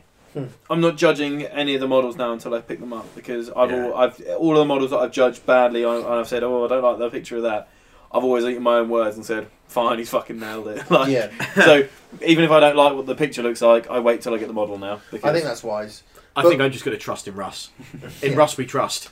So we've seen the picture of Pride on the altar.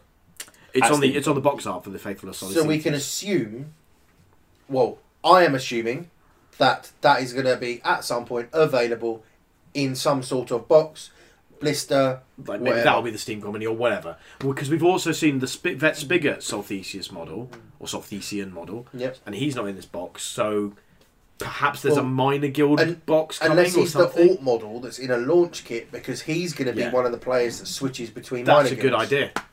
That's a good point. So it'll be interesting to see what happens there.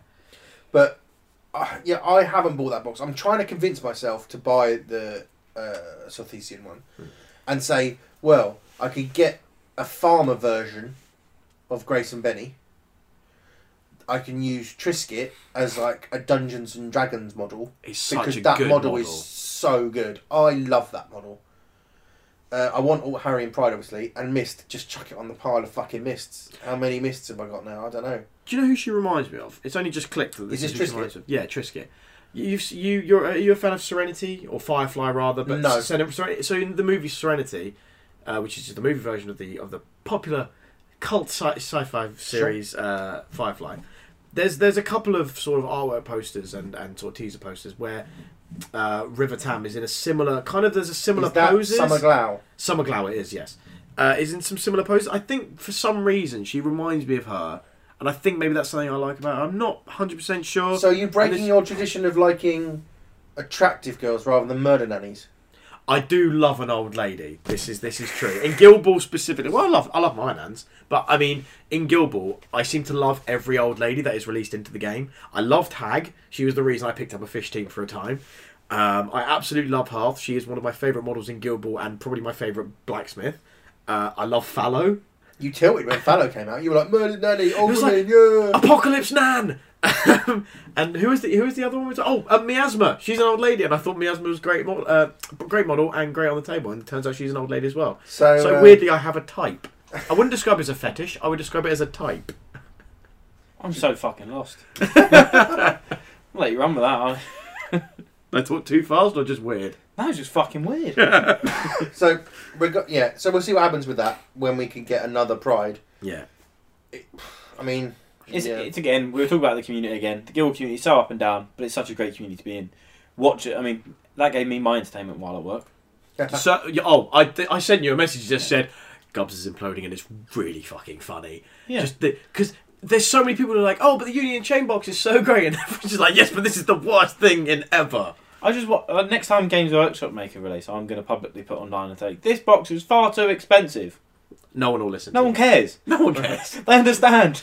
If they dictate the price, and we go, okay, I'll buy them. but I do, in this instance, I think I'm on the side of the naysayers because I've got those 4 models and I don't want to have to buy them again. That's Simple understandable. as. The idea with No, these two I agree. boxes is the Solthesius box is to entice new players, and the New Alliances box is for the existing players. Going, Agreed. here's some garnish for all your existing But teams. I agree Here's with a cherry. John. If we'd had a blister for Harry and a blister for the Lion, that was, and I'm going to say overpriced, I would have bought Yeah. that. Yeah, if they'd have slightly overpriced, but you could buy the 2 and save yourself 15 quid, or buy the lot and have Yeah. 4 models to sell or do what you want with. I'd have done it. Exactly, and I think John's right in that it would have led to far less Entertainment. rage.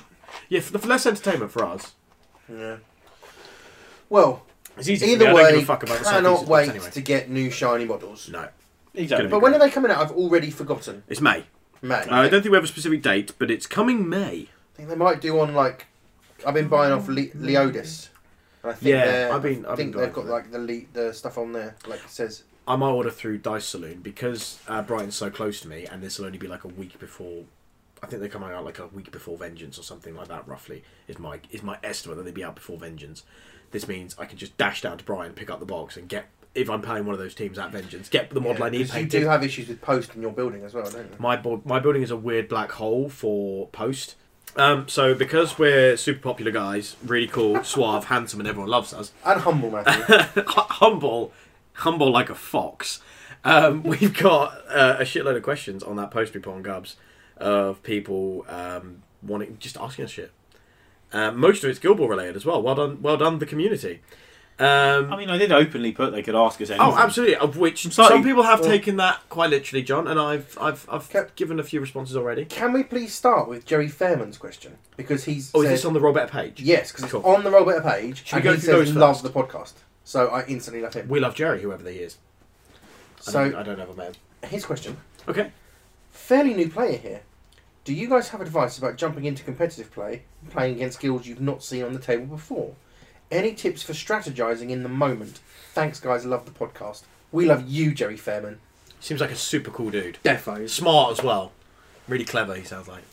Because He he likes he the podcast. likes us. He likes us.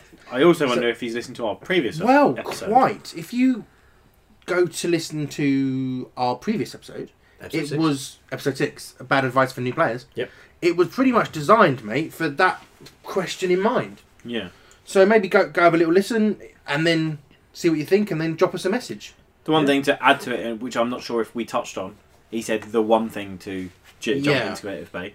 My tip would be the bit with the cards, where he was Yes. specifically asking about your opponent. Yeah. Because I know that people still do it now.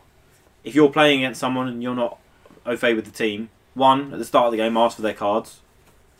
Yep. Read them.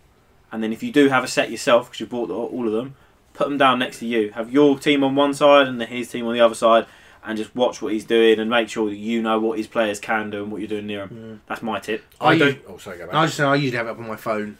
I don't consider myself a new player at this point, but I still put the cards out. If I've got the cards of the team, I put them out only because, well, for new players it's great because you've then got an idea of what his team's going to do or her team's going to do, your opponent's team's going to do.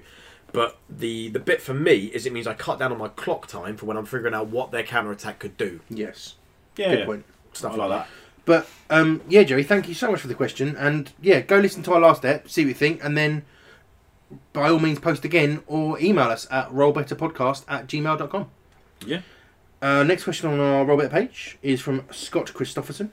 What are your thoughts on Thresher in terms of game balance? Wait for the meta to adjust, or whip out the nerf bat now? Engineers and hunters seem to have some answers to him, so he might be fine as is. Is it his synergy with his crew or just him? Can the synergy be toned down without hitting it so hard he gets played less than Morticians in Season 3? I liked how he ended that. Yeah, agreed. The Clever. only thing that I'm not skipping your question, and I promise we'll come back to it. But we have been asked that question indirectly as well by Aaron Wilson, which is Yeah. the. I think we want to touch on that last. Yeah. Because we're going to have a little bit more in depth about farmers. I think at the end. Yes, we will talk about farmers at the end, but I really like your question. Yeah. And I And liked it's all interesting that. that he says engineers and hunters seem to have some answers to him. They For- do, but For me, it feels that the team you're most comfortable with has some answers to him. yes, but I think there are certain teams that answer him better. I think Blacksmiths have some good answers, and I think Absolutely. Morticians have some good answers to Thresher as well. I would like to just as the player that plays engineers, I would like to see what other people perceive as our tricks to use against him. Yeah. The one thing that I think that we do have that I played against Dom was I played 4 models with Reanimate. Yeah, good That- point. That'll do it. Or Shock. I think Shock's good against him. Yeah, Yeah. bouncy But- goal score. But last question. Yeah, we'll come back to We'll that. come back to it. What's because- the last one from the Roll Absolutely, Better page then, Baz? The last one for the Rollbetter page is from Richard Schuler, and he says, "Why does Bushel not have 2-inch melee?" Balance. Yeah, I think game balance. Game exactly balance. right. 'Cause she's got a lot of other stuff that she can do, and yeah, she's sort of one of the less often played farmers, I think. But I think if she had a 2-inch melee, that's one of the best stats in the game. It's probably I a little mean, bit yeah, push. 2-inch strikers are cray bonkers. There needs to be some 1-inch melee on that team, and a 2-inch striker exactly like Vitriol. You see how nuts they can get. Yeah, Alloy when he's taken the 2-inch melee, I feel dirty. Berserk. Yeah. I actually, if I was playing farmers, I would play Bushel because I like the football and she's I'm there. open for is that. great. I love And in a Open. Grange team, it's even better because Yeah. you've got the bonuses for passing. Well, again, we will come on to farmers a bit, but thank you so much for the question, Richard. But yeah, I think she'd be too good, and that team Yeah. currently is already too good. Ooh, or is it? I don't know. Is it? But more questions, please, gentlemen. But thank you so Well- much for those on our page. Yeah, we'll go. So this is where we shared it to Gubs, which is where most people will keep track of what's going on. Aaron Wilson asked after the imminent errata farmers, what kills do we think are going to be in the top spot? We'll come on to that at the end. Aaron, we're going to go on the last one.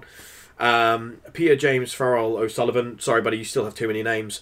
What would you do to Brewers or Butchers to buff them in an errata?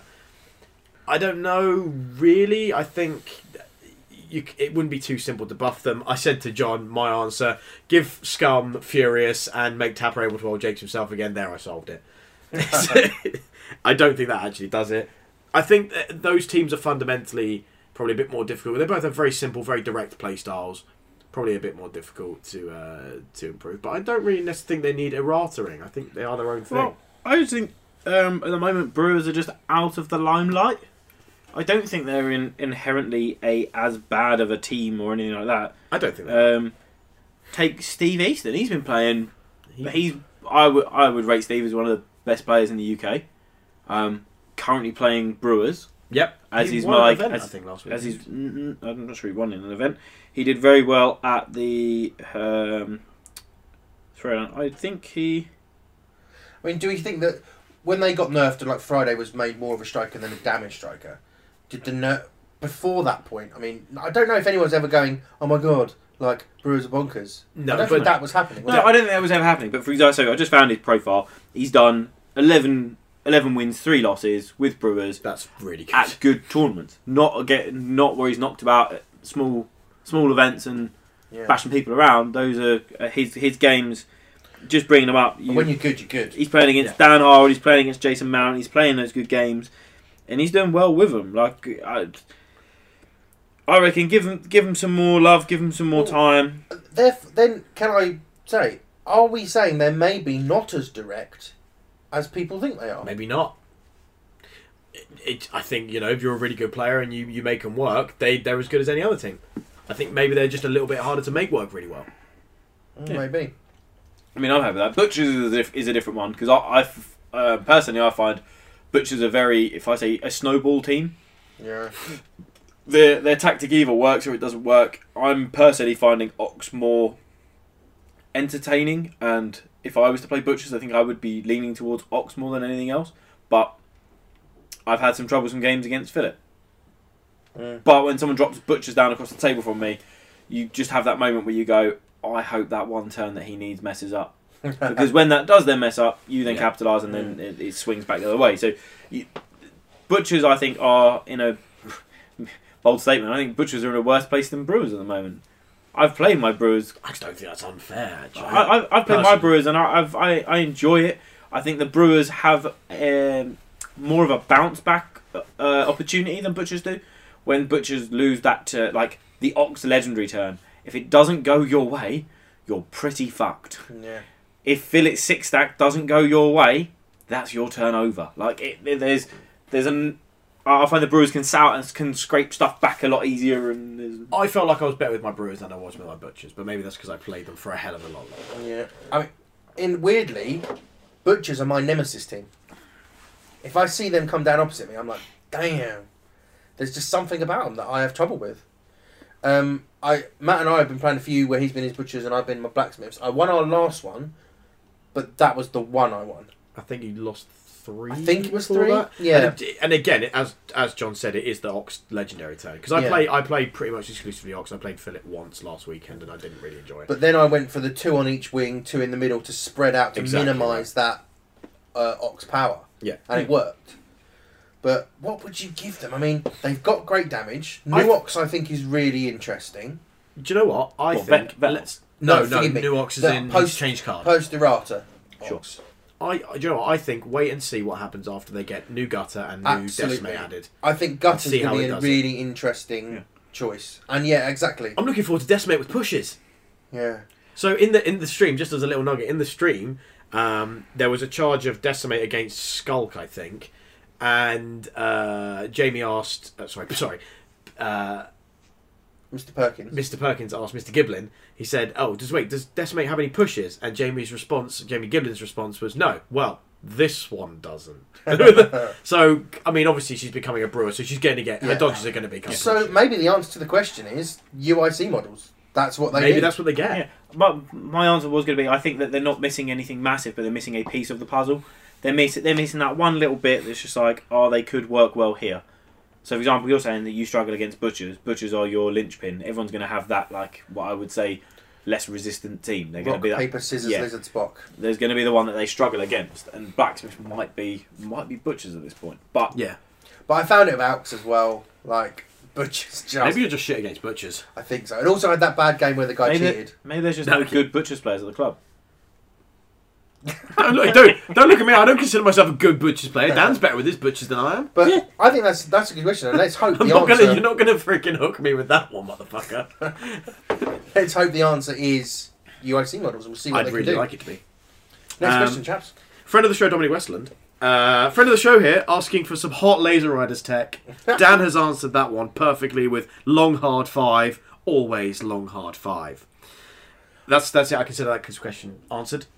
The only thing I would add to that is read the rules. Yeah, but I think it was more fun when we played the first time and I didn't win, and then when we learnt the rules, I did win. We got a couple of questions from Dan Harwood. Ooh, yeah, I like these ones. There's a couple of good ones here. How can players ensure that they play the game in the most friendly but competitive way? And what tips do you have to ensure clean play, positive relationships between players at the table?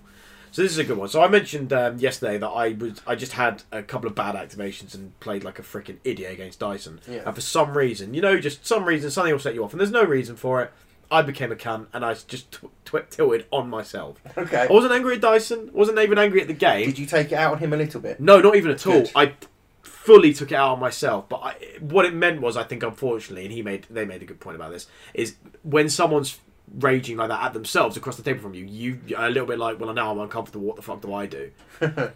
It's the only time I can recall ever going like that in a game of Guild Ball, and I do not intend to do it again. But it wasn't a tournament, was it? Because No. I couldn't. But I that's not can't the point. muster the energy to get like that in a non-tournament game. It's fair enough.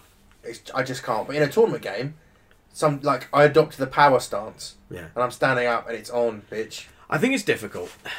The first point is figure out as well as you can what kind of player you are. If you're a very competitive, everything has got to be done to the perfect letter of the law, and if you make a small mistake and then realise it, it's not. No one's going back and changing something. You've done something, and whether it turns out to have been the right thing to do or illegal or legal or whatever, it's done. Play on from there. If you want to be a bit more sort of friendly and a bit more warm fuzzy feelings, that's fine as well.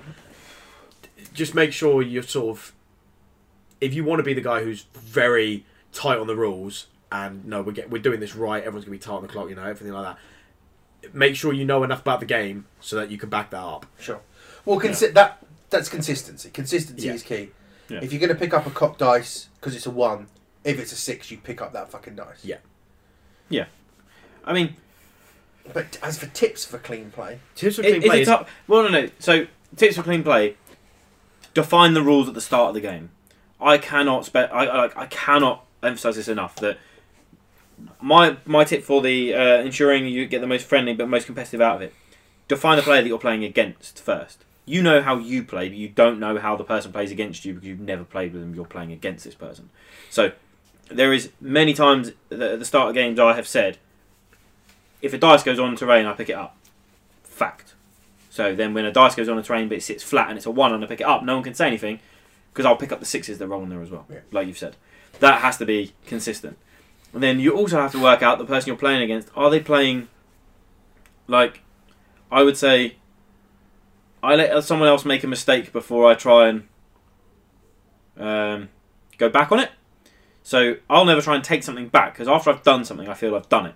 So you can't ever in a game of chess. Once the model's touched, it's activated. My mindset is you can't take something back if you've done something else in the chain.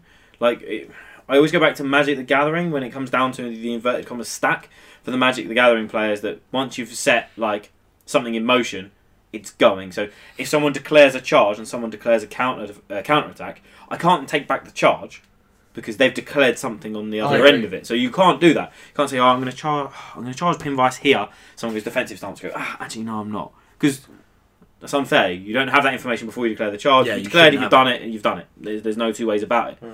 If there's it then becomes where the nicety of, if for example you declare something because you think it can happen, but through other rules you work out that it can't happen, do you let someone take it back? For example, I declare a charge, the person doesn't say anything, lets me start moving my models and goes, well actually you've got no line of sight, you can't complete that charge. Me, out of politeness, would turn around and go, I don't think you've got line of sight to that. Yeah. Instead of letting them fuck it up.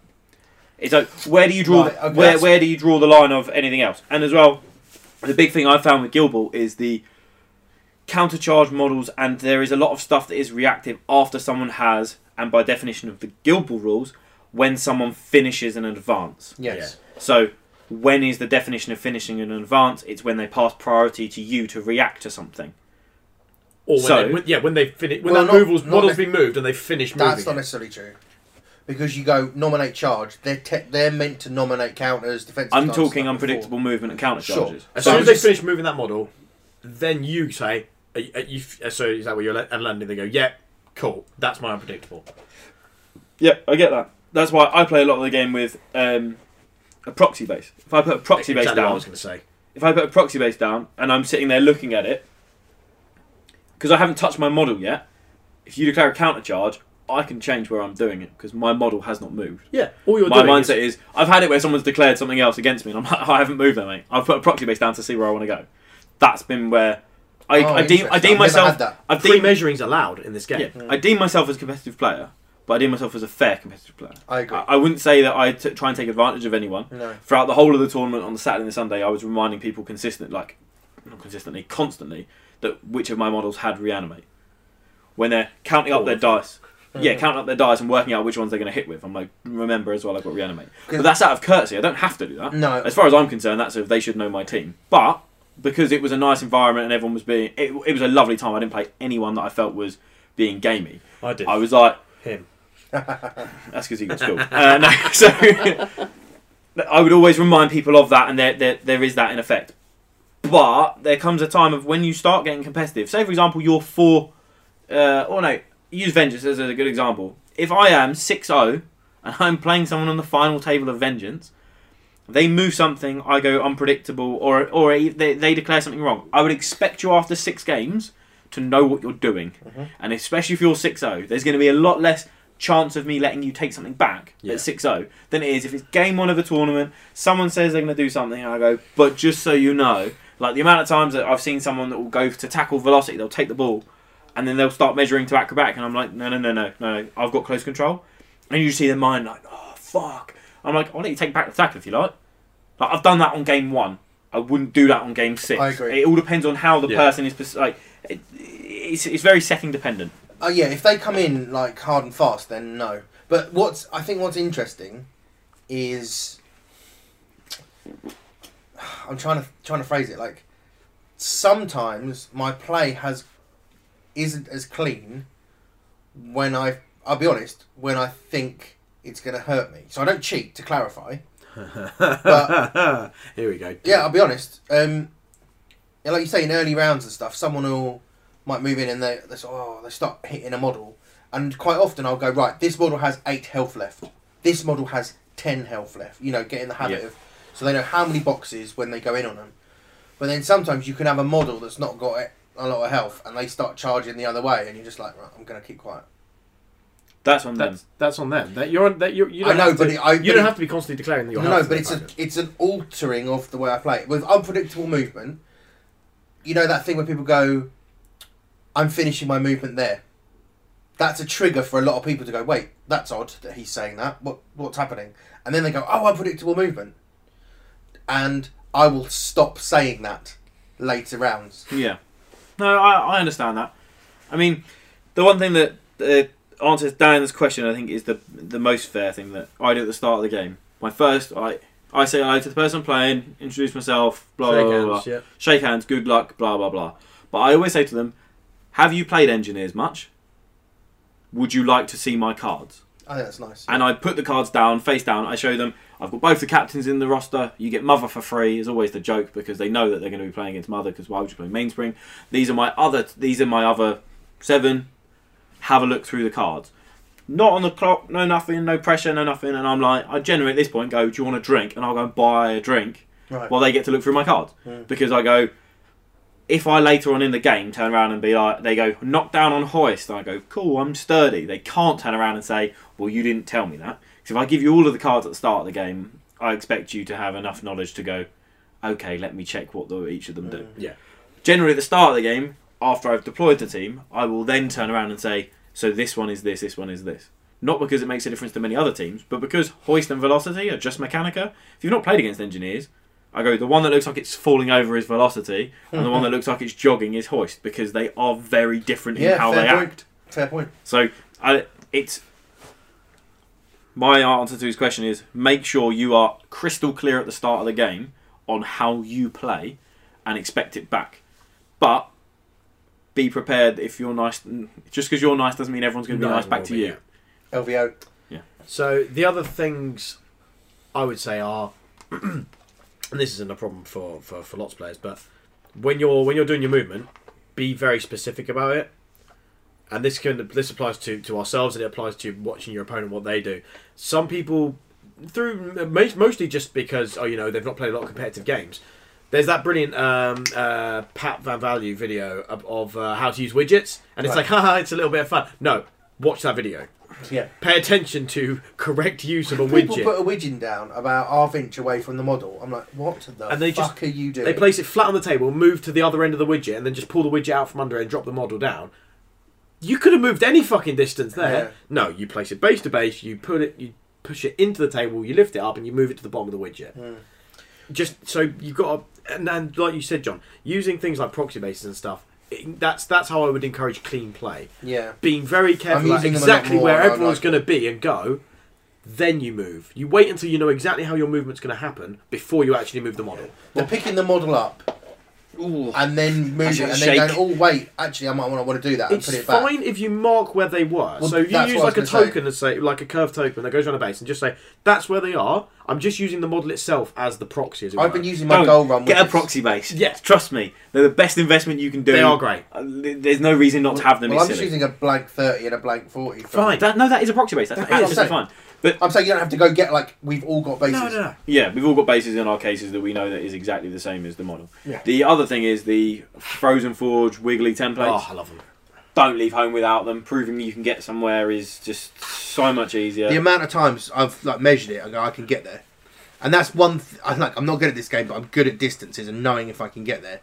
And the amount of times I go, okay, and I get my wigglies, and I'm like, I could have run 2 inches past that fucking model. And then I'm like... I start to get cynical, and I'm like, were they just putting me on a bit of clock? No, I mean, I think the clarity of proving to someone that you can do that as well is good for you. No, I agree. I like them a lot. Yeah. The biggest part of clean play that he talks about as well, which I find, and I know I do it in my games a lot, is intent. Yes. So you specifically saying where a model is finishing for the purposes of, triggers of things or their distances. So, for example, Gutter has a 2-inch melee. But I don't want to be at 2. I want to be at 1.001. I say I am ending just outside of 1, and then boom, boom, boom, hit someone, whatever. If they then activate, stand that person up and say I'm hitting Gutter, I'll turn around and go, no, you're not. I told you that I was outside of 1. This is a table that gets nudged, pushed, models get moved. Absolutely. If I'm telling you I'm just out, we will move me just out. Like that's how the game will function. If they've got an issue and they want to contest it when I'm putting the model down, more than happy to move it back. But it works the same with what the melee zones is a big thing for the purposes of being out for unpredictable move. Telling people that I'm within just under 6 inches of the goal for a snapshot with velocity, because then if they double push me, I'm still in 8. Yeah. Those sorts of things, making sure that they know why I'm doing something so they can't game me out of it. So I'm like, and I will also ask them for their confirmation they're happy with the position. So if I place someone somewhere, I'll go, are you happy that I'm within 4 of? And I'll put the proxy base down, and when they say yes, I then put my model down. Because then when I turn around and go, cool, well, you going to tap in now, they don't go, well, you're outside of 4. Yeah. Because otherwise, if you said yes to my inside of 4, then fuck you, all get This is important. We've discussed this before for teams like the Blacksmiths, which have a lot of triggers off of other players. And unfortunately, you kind of show your hand when you have to confirm things like that. But I think it's more important to confirm it and make sure you got it right than it is to have that sort of sneaky, they don't know that I can get the 2-inch melee from Hearth on Alloy. It's more important when you finish Hearth's activation state and she's ending, she's within 6 of Alloy. If they're standing next to each other, it's fine. No, but I absolutely agree. But the problem we've got, I agree with everything you've just said. But I can only think of a couple of people, if I'm honest, and they were newer players that I've played, where they thought intent was enough. So I see. They've got a 1 inch melee, and they're like, right, I'm at 1. My intent is to be at 1. I'm like, marvellous. You're an inch and a half. What the fuck are you doing? You know, and they're like, oh, Yeah. but I want to be within 1. That's marvellous. Put the model within 1. No. So when I say intent, it's No, I know exactly what you mean. It's but clarification. But you put things where they should be. But I'm saying that some people, there's only a couple I can think of, Yeah, no, it's fair enough. have played and think intent's enough, not actually the placement of the model, which is weird. This is Yeah, the key. yeah, yeah. This is why clean. Like, that's the importance of clean play. Make sure it's very obvious where you can get to, what you can do. Clarify to your opponent that what you Yeah, are doing and what, absolutely. and that they Communicate agree with you. Yeah, all the communication. time. Don't use tape measures. I know that's like a thing, but the amount of times you see people like with a waggly tape measure, and it's about 8. It's not 8. It's just not 8. Fucking Richard's our boy. yeah. No, I agree. Tape measures are only good for measuring whether or not Thresher can get into range of you, Yeah. and that's about it. Or there's that. Yeah. Coming But off of that his, one. Yeah. Well, no. Second His last question. bit of what's more important to you: winning, clean play, or fun. I like winning where my opponent isn't going to call me a cheat, and we've had fun. Like, so it's really hard because I don't want to win and someone walks away and says he cheated me out because he didn't say. I would rather not win because that isn't a win in my book. I want the person to go away and say, oh, I hope when I play him next time I get to do X, Y, Z. Sure. But I had a good game doing it. I don't If think that makes sense. I don't think that is dependent on us. We have all played games that we have won, and the moment that we've won, the opponent has told us how we could have done it better. Yeah. And they're instantly salty. And I find if someone does that to me, I get a little bit of my hackles are up, and I'm like, Yeah, I think okay, that's let's. I'll call you. I'll get a bit angry and stuff. But I don't want to be that way. I want to be all happy and clean, and it's much better. I think I just have it again. I'm not going in think I want to win, but if I don't win, it's kind of okay. But I want it to be clean, obviously. For me, it's fun and clean play are kind of at the top, and then winning is kind of if we've had fun and played clean, it's down to skill, and if I lose, Yeah. I lose. I'd don't care. love to say I'm going to all these to make friends. That's what I'd like to say. The problem is I went to the Portsmouth one, and I won 1 and lost 3. You went out to Happy Barry. And I can't pretend that I was happy about that. You know, Yeah. all the games were fine, but I can't go, oh, everything was clean, everyone was happy, it was brilliant. I lost 3 fucking games. I'm angry about it. I can't pretend that I'm not. No, mine's... I don't know. I put winning at the top, probably. Yeah. But I would rather win where my opponent learns something than my opponent thinks I've cheated. Yeah. I hate to think that someone has said... I did have... Close control came up in one of my games massively, where someone told me that I didn't tell them that my captain had close control. It was when I was playing Pin Vice. It wasn't this weekend, it was ages and ages and ages ago. It was in... when someone had close control. And I turned around and I was like, I gave you the cards at the start, mate. And that's not your responsibility anyway. What can you do? Like, how much... How do you make this any better? Like, this is the only game that... Yeah, it's not on you for every time they go, right, I'm going to attack that model. For you to go, right, they've got reanimate, they've got close control. They're, you know. Here's a quick summary of the entire player. I tend to always go, right, my defect, like, they go, right, I'm attacking that model, and I'll always go, like, 5-0 or whatever. Yeah. You know, I'll always say that. And I usually say how many boxes they've got left, to be perfectly honest. Because after my game with David, where that was an issue, I state how many boxes. Yeah. I call out, if someone does damage to me, I'll call out, okay, 8 remaining or 6 remaining. But again, that's the first thing I drop when it gets tight, I'm not going to lie. fair enough. Because I want them to make So- a mistake. It's on your opponent to ask. If you want it to be tight, it's on your opponent to ask them.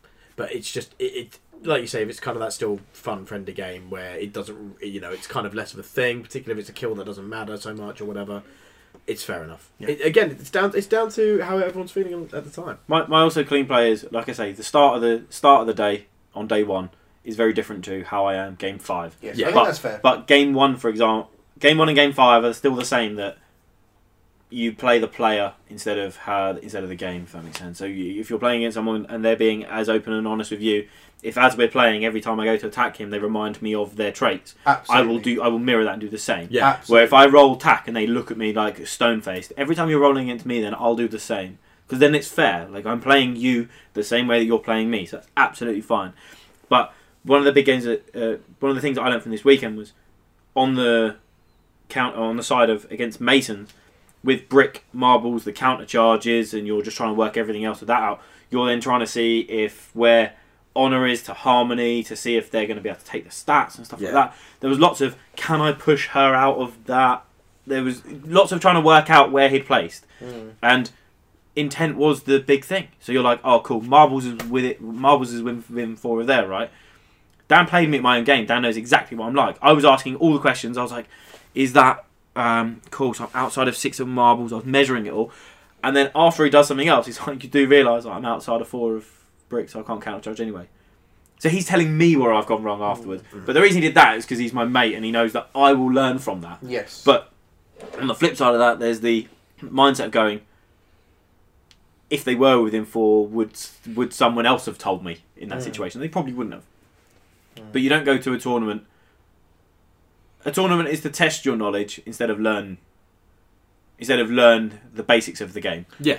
I think I would say no. You improve, I would say you improve at tournaments. You don't learn. No, you do learn the base. No, you don't learn the basics. You said the No, basics. yeah, you don't learn the basics. So the basics of the game is by, did you read my card? So if you didn't read my card and know what sturdy meant, and you tried to knock me down, and I said, "Cool, you don't get that momentum you needed to score," You pop sturdy. you don't get it. The big challenge I have as well was when people try and take back their option. Yeah. So for example, they're like da da da da. They pick up their dice, they roll their dice, they go, "Cool, mom knockdown." And I go, "Cool, sturdy." They're like, "Oh, actually," I'm like, "Nope, you've declared the mom knockdown. If you'd have rolled the dice and said, oh, knockdown, are you sturdy?" And I say yes. Then you go right. Then you call. you can choose whatever you want, go nuts and do whatever you like. But if you roll your dice, go cool, knockdown, and I go sturdy. That's it. Then roll your dice for your counter. Yeah, and then push dodge away with hoist. Well, I think we've got comprehensively answered Yeah. that one. Well done, us. But also, like, I can honestly say, we have never gone into a game with the idea that cheating could possibly. It's never even entered Absolutely our not. We're heads. fucking lovely. A friend of the show, Sam Page, asked a banal and irrelevant question, Sam, because I answered it simply in the comments. Is the Mighty Jaffa cake a cake or a biscuit? I've smashed that one out of the park. We can move on for it. Sorry, Sam, that's the only mention you're getting. Jason Mountain asked, why did you play Pinvice, which we covered rather expertly in our Masters summary. Yeah, I wanted to try something new, and I think Pinvice does helps me in the meta. That's probably that's my answer without giving away my super secret tech. If you're going to football, you Pinvice. Yeah. Or if you're coming up against football. Dan Harwood, again, getting greedy, asking loads of questions. How was the Redmond Invitational, and what do you think of the Masters events to the community, which I think we covered? What are your views on rankings, and how should new players approach them? I think we've kind of covered with our discussion of that as well. Yeah, new players. I hope you think we have, Dan. New players to just smile and enjoy it. Just have fun. Be part of the community with it is what I would Oh, recommend. this is a nice one from Corey Dawson. What is the one model that creates the most joy for you in this game? And then follow up with why. Oh, smash that one out the I park. like that, Corey. Oh, what a That's good fruity. question. That's going to require a bit of thought, I think. I've got 2 answers. Go on And then. I've already solid on Can them. you not just have one? Because that's kind of how this I mean, works. Corey No, did say. Corey say which one model? He didn't say which 2 models. He did He say specifically said one. which one. Well, sorry, Corey, I'm being greedy. I'm having 2. So No, that's not allowed. Whichever one you say first, I'm going to talk over you over the next one. No, You let don't him have 2. Yeah, good Fine. He can have So- one for Dan. one is very situational, Okay. and it's Colossus when I'm wanting to push people. Watching someone's face when I say I'm unexpected arrivaling after I rap and pushing people 8 inches is fucking hilarious. That makes me happy. Sorry. But the other one is Ballista, because he's my boy and I've done it since season 2. Yeah. Since I started the game. So Gives you joy. yeah, it's just. I think now I'm at the stage with the engineers where I'm comfortable with near enough every single playbook that I'm now settling into the game where I'm going, cool, I like this. So now I started Pinvice. No. So Ballista, my answer is definitely Ballista. He's my boy. In terms of enjoyment, just give me my old legendary back. As a heroic, maybe. Matthew, what are you going for? Mine are tough ones. Wait, tough ones. You can only have one. No, I got 2 because he's taking God 2. damn All right, I'll it. take one. At the moment, I'm going to go with at the moment because it's so hard to pick overall. Yeah. At the moment, for me, it's Alloy. Okay. So I thought it was going to be maybe someone like Ferrite or something like that because I'm going down the Smith's Road. But I think it's Alloy. Particularly if you've given him one or another buff from Hearth and then you're taking either the 2-inch, the anatomical, or the bonus kick, which you occasionally want to if you know you've got a goal set up with him. the fun of charging someone to at 2 inches, bouncing off with them, or charging into an easy target walking into an easy target and getting 4 dirty knives off of it is fucking funny. He's just so much fun, and the fact that he can throw out the debuffs momentously, he can throw out some momentous damage with a bit of help, but he's also so bouncy. Back to the shadows. He's bouncy, exactly. He's got back to the shadows. He's so bouncy with the dodges. He's quick. He's got acrobatic, and he's got a 3/8 kick. 3/8 kick. 3-8. Any model that can get me a first turn on the kick goal, I love it. He's a vitriol. Him, I love him. And he looks like a freaking ninja. That's just perfect. I'm not picking him though. I figured you wouldn't because you didn't say, well, that's what I wanted when I said Alloy. Weird. Who's So yours? he should be, because as we've discussed many times, Yeah. when he came out, I lost my shit. Mhm. I feel I won the design the player competition with him. I love him, but I have been playing them since SteamCon really, but I haven't actually had a competitive game with them. So the model that has brought me the most joy is very tough. I want to say Vitriol because of pre-errata Vitriol, Hate that bitch. because of the first turn I kick. Oh, what's it? You've got the ball? No. Goal. Mon clone, tackle. What's that? A 1 dice goal? Sure. Goal. Oh, what's that? Knee slider? Yeah. Back to cover? Yeah. And I've got clone up still, so what are you doing about that? But I'm actually picking Vet Cat Ah, because interesting. I think in the games I've played, I put him down and people go, "Oh, interesting." I've not played against him. Really? This is a lot of time last year. Weirdly, Okay. I think a lot of people play OCAT, which I get, Mm. and it was a surprise to a lot of people. And on the receive or on a kick, I can usually get 2 goals very easily. With blacksmiths, whatever. That third one's the elusive one. With Vet Cat, you don't need that third one. You just witness. So the amount of times I've just gone bosh bosh, witness, and I put my hand out, and they're like, "What? You're 2 points short." I'm like, no. Here's the back of my card. Yeah. And just the look on their face has given me joy. I love that. It's all colour drains out from it. It shouldn't, and I feel bad. I still think you should carry a small can of chrome spray paint around, so that at the end you can go. Witness me! Point of order, I'd rather go for like the chrome cake decorating spray than an actual like Plasticoat because I don't want to die. Coward. Fine, whatever. Half-assed it. If you're gonna just, why don't we just fuck the whole thing, Barry? God. I'm going for the Vet Cat because of his witness and like how that. it messes people up. Witness the fitness. I like that. I like all. Yeah, I like Um, that. No, go on, carry on. well, go on. You guys- No, I was going to say for pure for banter and enjoyment purposes, I'm loving at the moment Nimbled Velocity, watching people roll dice against them. You're a terrible human being. Fuck off. Mr. Charlie Culver. This is some interesting ones. Should Steamforge stop putting rules for unreleased teams in future rulebooks? Ooh. So I'll just read out a little bit more. It's why? Because we see everything instantly via the internet. As soon as the card exists, we can proxy the character. End results, the community can learn from a model its strengths and weaknesses before the box ever hits the retail. So, and he's referenced quite rightly the examples. I think he said Thresher, did you see? Probably so, yeah. No, I Well, think as soon as it well- hits retail, before it's practical. My feeling. But the on thing of the that- example would be Thresher. Sorry. Yeah, I was gonna say I don't think he didn't specify. No, he but didn't. He meant it. So, personally, I believe that when everyone saw farmers in the book and lost their shit and went, "Oh, brilliant farmers," by the time they'd come out, all the hype was gone. We also didn't care about box 1. We were only interested in box 2. Which is sad because Grange is freaking amazing. No, yeah, absolutely. No, I'm But- not saying that's what you're saying. Yeah, I'm just. but the fact is, it was like, great, I've got this, but I actually know I want this. Yeah. So I feel it took the shine off that release. But for me, I wasn't as excited as I think I would have been for a new team had it all hit at once, like on a whirlwind. Here's the cards, here's the models, blah, I've been like, oh my god, amazing. But then I don't want to take content out of the book. I agree, but I think so. What I'm seeing is Steamforge seem to have very long hype trains, or sorry, the hype periods are very long, and that means it gets diluted. I think it does. I think this is No, just my opinion. Yeah. So I think, for example, Rat Catchers, we got Skulk at SteamCon.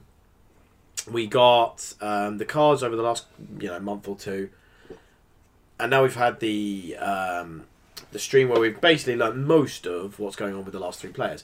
It's still 3 months, 6 weeks. It's only 6 weeks until those bloody hell.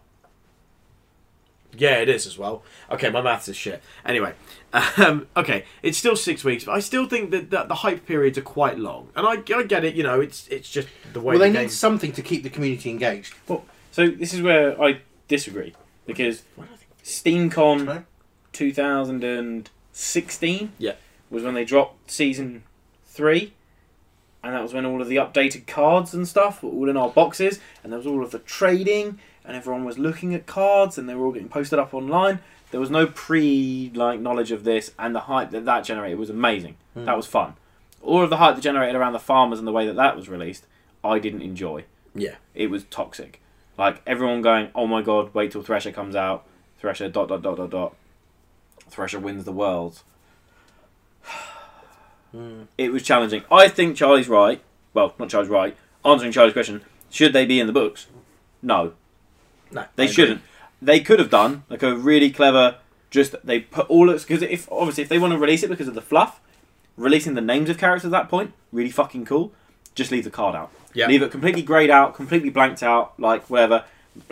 Coming soon, TBC, classified, whatever, like anything like that. They could have done, and it would have been really, Scouting really report cool. or something like that. Yeah. Well, the blacksmiths have done a bit sort of more close to the chest, weren't they? Yeah, presumably they would have been the blacksmiths would have been at around the same time as Farmers 2 in terms of when they sort of finished that period of their development schedule. So Farmers 1 and Blacksmiths 1 were released at the same time. No, they weren't. Farmers 1 was before Blacksmiths 1, wasn't it? Which was the problem. Well, Blacksmiths 2 and Farmers 2 were around the same time. Well, So it seems odd that Farmers 1 through 10 were in the book, missing Ploughman and Fallow, presumably because they were still being developed and changed at that time. yeah. It just there's probably seems stuff odd. we don't know about that was Oh, going absolutely. on. But we can only base this on the stuff that we do know. Absolutely, but yeah, I think I would rather have a more secretive, quick build-up rather than a long drawn-out one. As much But as I love seeing all the Ratcatchers hype, if I hadn't known anything about them and then next week they went, there's a new team coming, you're going to be able to have them in a month, boom, there's all, or most of the knowledge about them, I'd be losing my shit. Well, when we went to SteamCon and we got Blacksmiths 2, we hadn't seen Faris and Bolt because they'd been drip feeding us, but we hadn't seen Faris and Bolt and Judgment. For that is Judgment the name the of the horse. And I asked Sherman why it was the name of the horse. Did you? Did you get a response? He did respond because he is awesome. And I think it was. I'm just calling up the message because I'm unprepared. No. He said it's to do with Faris's background. She's called the Harbinger of Justice. For such a righteous and proud figure, we had to have an equally powerful name for her horse. I love that. I'm really looking forward to Blacksmith's background. I am as well. I Super am excited. off point. I'm sorry. No, I liked it. No, you can both be fluff monkeys. It's fine. No, I personally think they shouldn't be in the books. The comment about proxying them and everything else, that's going to happen as soon as a card is released. Blah blah blah blah. We will touch on what I'm assuming you're referring to as the Thresher issue when we talk about Farmers shortly. Yeah. But everyone's got different opinions on that. Next question, Matthew. Jason Mountain. Do you think that the minor guilds will all gain access to the vet player of the parent/major guild? No. Oh, fair enough, because at the moment you've got Ratcatchers are getting access to Vet Graves, and Falconers are going to have access to Vet Hearn. Yeah, so maybe that is the trend. It could just be a fun little trend. I think it's coincidence. Who knows? Ooh, so I'll be It honest. could be interesting. I hadn't twigged. I won't lie. I did not twig that was the case. Now he says it. But that would Interesting. mean My mindset, the main reason I think that wouldn't happen is because then the minor guild get vet cap. I'm literally going just to thinking Alchemist. I'm thinking that, sure, I mean, I don't know the engineer's fluff because I don't read any fluff, but vet velocity, okay, one of them might have a goalkeeper that subs out because someone does something, whatever, go nuts, whatever. I can't see. I can see the crossover people for the engineers. This is my random. I don't even know the fluff, so please correct me if I'm wrong. That going slightly over towards Mechanica, like pure Mechanica. I no, still think because the that's Pin engineers Vice are is the going to. Mechanica build around and Ballista as well. I think don't know. they're going to be a curveball. I Well, really do. no, I just can't see vet velocity. Well, vet velocity and vet cap were my two mindsets that I was like, really. I My- think that And is a who's the good point. butchers? You've got Vet Ox and Ox. Vet Brisket. Vet Ox and Vet Brisket. So That's my not happening either of my- them because yeah. there's surely two involved in other stories. Because Vet Ox is already the captain of the butchers. he's not No, as in Ox is the captain of the butchers. Oxes, but not Vet Ox. Yeah, but what I'm saying is then otherwise you're then having the character just involved everywhere. That's Maybe. a good point. And then Well, my other thought and is- then Brisket, you've got what seasoned Brisket, Vet Brisket in the fucking minor guild as well, Yeah. and you're like, hold on a minute. Well, the other thing I was thinking is because I was thinking of brewers. Vet Spigot is the least brewerish brewer because he's the one who doesn't drink. He's so the is church guy. he going to be? He's not going to be in the minor guild. Would be my hope. So when you asked the question, I was into like, Jason, that is a brilliant question. Of course it will. Now we've just talked about it. I don't know if it will. No, it won't. My opinion is Interesting. my Ooh. opinion or I our have opinion is that 180. no, it won't. I don't think that trend. That's will a good continue. question, though. I like it. I like it. Maybe it's made us think. His next question is equally thought-provoking and important. It's brown or red sauce. Red. And it's do you change depending on the content of the sandwich? For example, sausage or bacon, and if so, what would you do with the sausage or bacon? Great combo? question, Jason. I'm going to answer that because I feel that's my wheelhouse. Go for it. I do not put sauce in sandwiches. I am a control freak. My sauce, Heinz tomato ketchup, except no substitute, will go on the side of the plate so that I can properly control the distribution of that sauce. If I want a bite without sauce, I could have one. If I want a bite with sauce, guess what? You I dip in can it. fucking have one. If it goes in the sandwich, that is game over. You've made your choice, and you've got to Game stick over. with it. And if suddenly you don't want any sauce, you're fucked. When I go to American Way, Cheam Village's premier burger restaurant, in my burger I have mayonnaise and barbecue sauce. I like On that. the side, I will have the sweet corn relish, tomato sauce. It isn't Heinz. There's a little bit of vinegar in there. Some sort of spicy salsa. Those, I cut my burger into quarters. I have to have one mouthful with the sweet corn, one mouthful with the red sauce, then one mouthful with the spicy tomato. Once those are done, I'm then free to just wild You card. ever had yourself tested for autism? No. Okay. So viewers, This is what I have to put up with. But always red / Heinz, always external to the sandwich. Okay. I like ketchup. Thank you for your contribution, Jonathan. You're welcome. P.S. It's the right answer. Andy Thomas, what's better, Null Oil or Agrax Earthshade? They're all liquid talent, but I No, would think Agrax for me. Agrax. May I You can go. defend? Yeah. Go. I have a preference depending on I've what, but I will go. I've please, spilt less Null Oil, so... So back in the Or day, Agrax, rather, it was a Wednesday. as you recall. I'm in probably year 9 art class with Mr. Jeffries. And he was very explicit that you do not go to your reserve too early. You do not go to black. You do not go to white too early. Because you've got nowhere to go from there. So I like to use the Agrax because You it can is always not get darker. Exactly. If you go in black, you will go back. Thank So- you for that stroll down memory lane, Barry. No. So my Oh, choice. fucking hell, here we go. Yeah, what? Agrax Earthshade I use for everything, apart from And it's sandwiches. Great on a bacon sarnie. no. If you've ever tasted the Games Workshop washes, they brown taste sauce. absolutely vile. But Null Oil for metals that I'm washing, if I don't want them to look rusted. Yeah. Agrax Earthshade if I don't mind them looking a bit rusty. Bit tarnished. Yeah, Null Oil I just use to darken a metal. But there you go. That's tips from the airbrush. Well, I use paint for that. Yeah, I'm lazy. Okay, fair. I'm skipping a couple here because we've got Dyson asking why, what's the best way to stop me throwing a strop. Just don't play against me, Dyson, or do what Sam said, smash me quicker so there isn't a mid-game. Henry Clark, which guilds will lose the most from losing access to union choices as things stand? Ooh, what That's a a good question. Great. Great question. I think, personally, Morts. Morticians. Yeah. I think them losing Mist is massive. That's why we have to see what Hemlock brings to the table. What about butchers? I wouldn't know union is a crutch. This is out. So This is out of my hands, different- really. the people that I think it affects the most, Morticians aside that. Butchers I don't think it affects because they're about to pick up Gutter. Okay. So a union option that I can't really see playing in the Butchers that can't be replaced by someone else.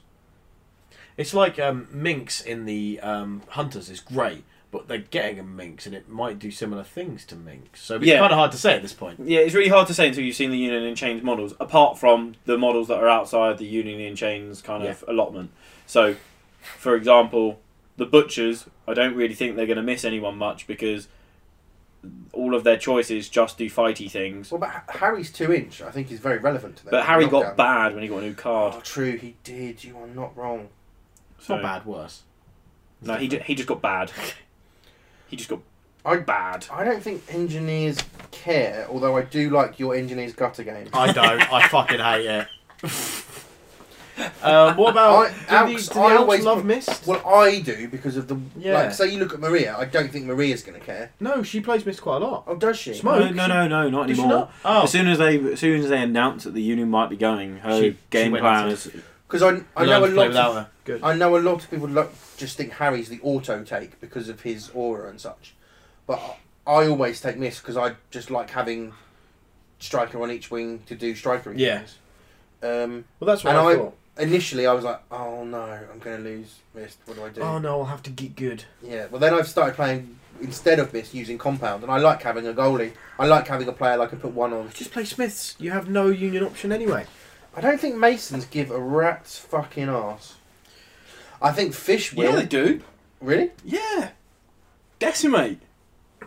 I think Masons are just I good. think Dan's team was made with Decimate. Really? Like, The second wind early game is fucking great. not just the second win, just Speed and something. Decimate is one of my favourite Union models because of the playbook.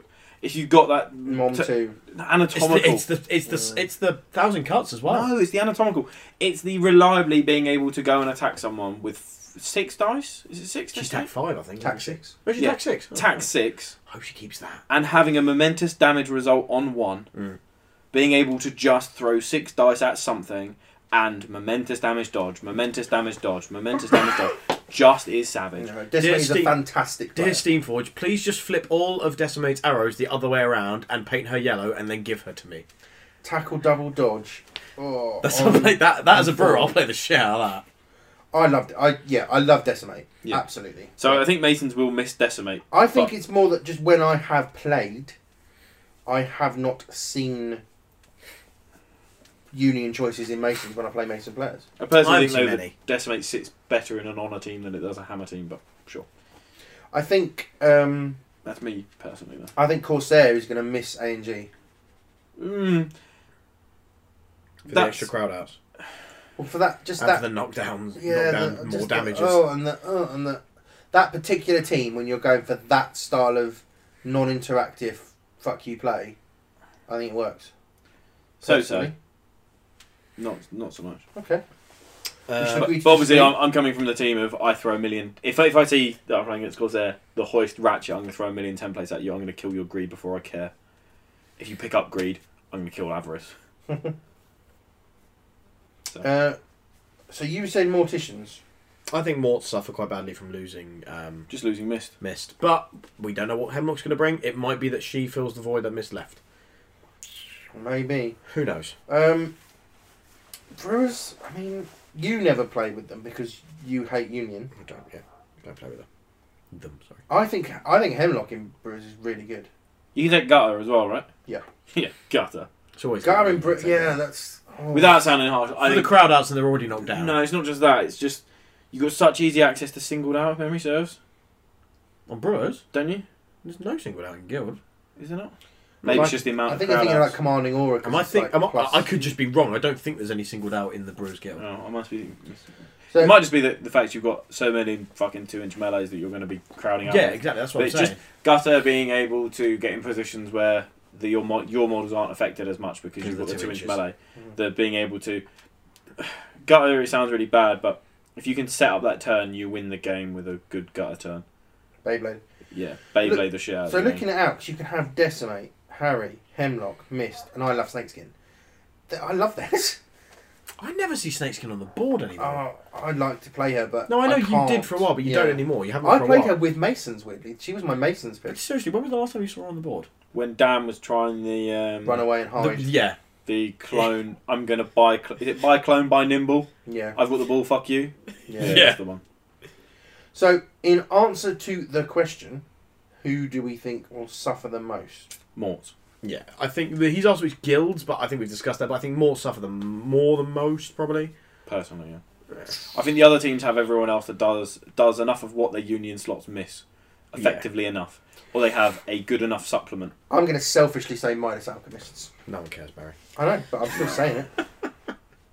No, I understand the reason. Just looking at it, I'm like, Having two big other. it was just post strikers. errata. Yeah, I feel that You like I like that. a bit of Union Crutch, yeah, it's fair and I enough. think they benefit a lot from it That's fair. if you're going Midas. And Smoke loves Hemlock, but you got Calculus over there. But yeah, cool, great question. So next one was from Jordan Walker. I mean, it might be one that's a bit too long to actually go into here, so we might have to do if this we come back to it in another episode. It's how to blacksmiths. More specifically, hope to bring them to a tournament for the first time. Only my third ever.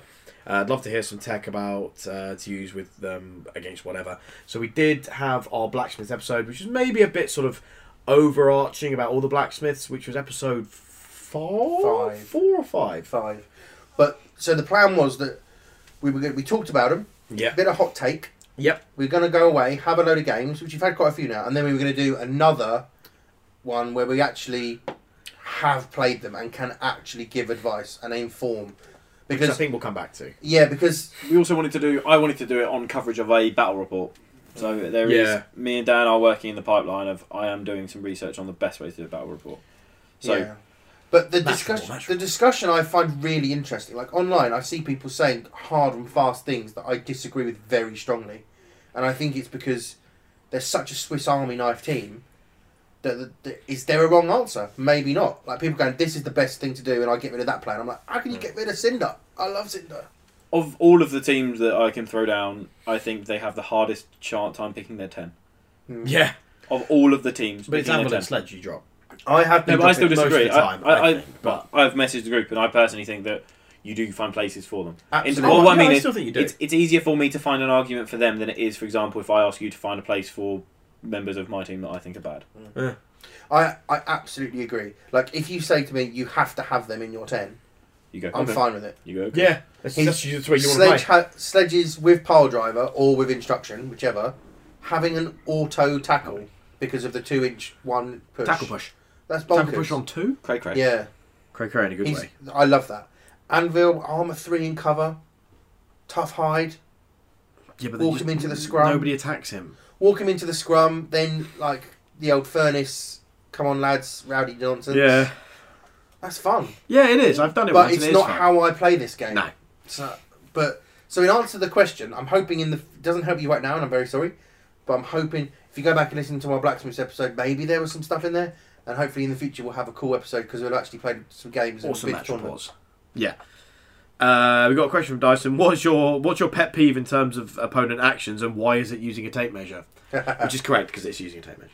Because it feels, when I have seen it done, there is an inherent inaccuracy in the way people use them. This is a game that thrives and exists on accuracy, and I don't want to see a tape measure on the board because although it sounds like it'll be really accurate, it's not. Was he specifically asking about tape measures though? No, I think he was making a joke. He's just ripping the piss.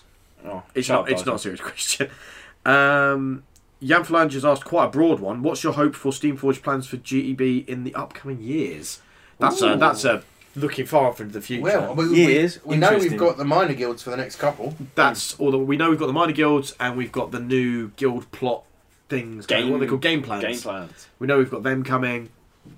The other thing, obviously, season 4. I'm hoping it just keeps the game fresh. I don't think this is a game that's stagnating in any way at the moment, personally. No, it's weird. Like you listen to I listened to Guild Ball tonight because I love Phil and Guild Ball tonight, and he was saying that his area is just like the scene's dried up. That's a shame. It is a shame, and I think there's reason for it.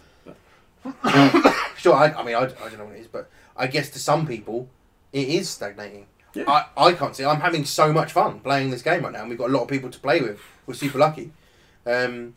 As far as hoping it's just still going and still being supported, and I don't know what. I still want my transformable player. I want a guild that transforms, and players jump on each other's shoulders and become Gestalt transformers. Yeah, that's what I hope for. I mean, with I wanted to play with wings, and I'm getting it. and you wanted Alloy, and you got him. And I got a mounted model. I got it.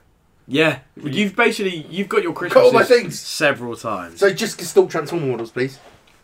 So, going back to the stagnation thing, I personally think this is going to be a really bold shout. I think the game is stagnating inside local game stores. We're very lucky that ours is a club. Yeah. So the reason that we're playing it a lot is because people have the models and don't get aggro when they're going in. For example, if I have a Guild Ball team, no one's ever going to ask me the question of what model are you buying next. Where local game stores that support things are going to find it very challenging, I think, to host Guild Ball nights as opposed to X-Wing nights, as opposed to 40k nights, as opposed to Magic nights. Because there's always something to buy for those systems. There's always something to buy for those systems, and those guys have got to look out for their own, because it's their livelihood, which I completely understand. Oh, yeah. So in America, I know that from friends that are out there, it might not be the same for the Guild Ball tonight guys, and if it isn't, then fair enough. But I think they're at Armada Games, I think.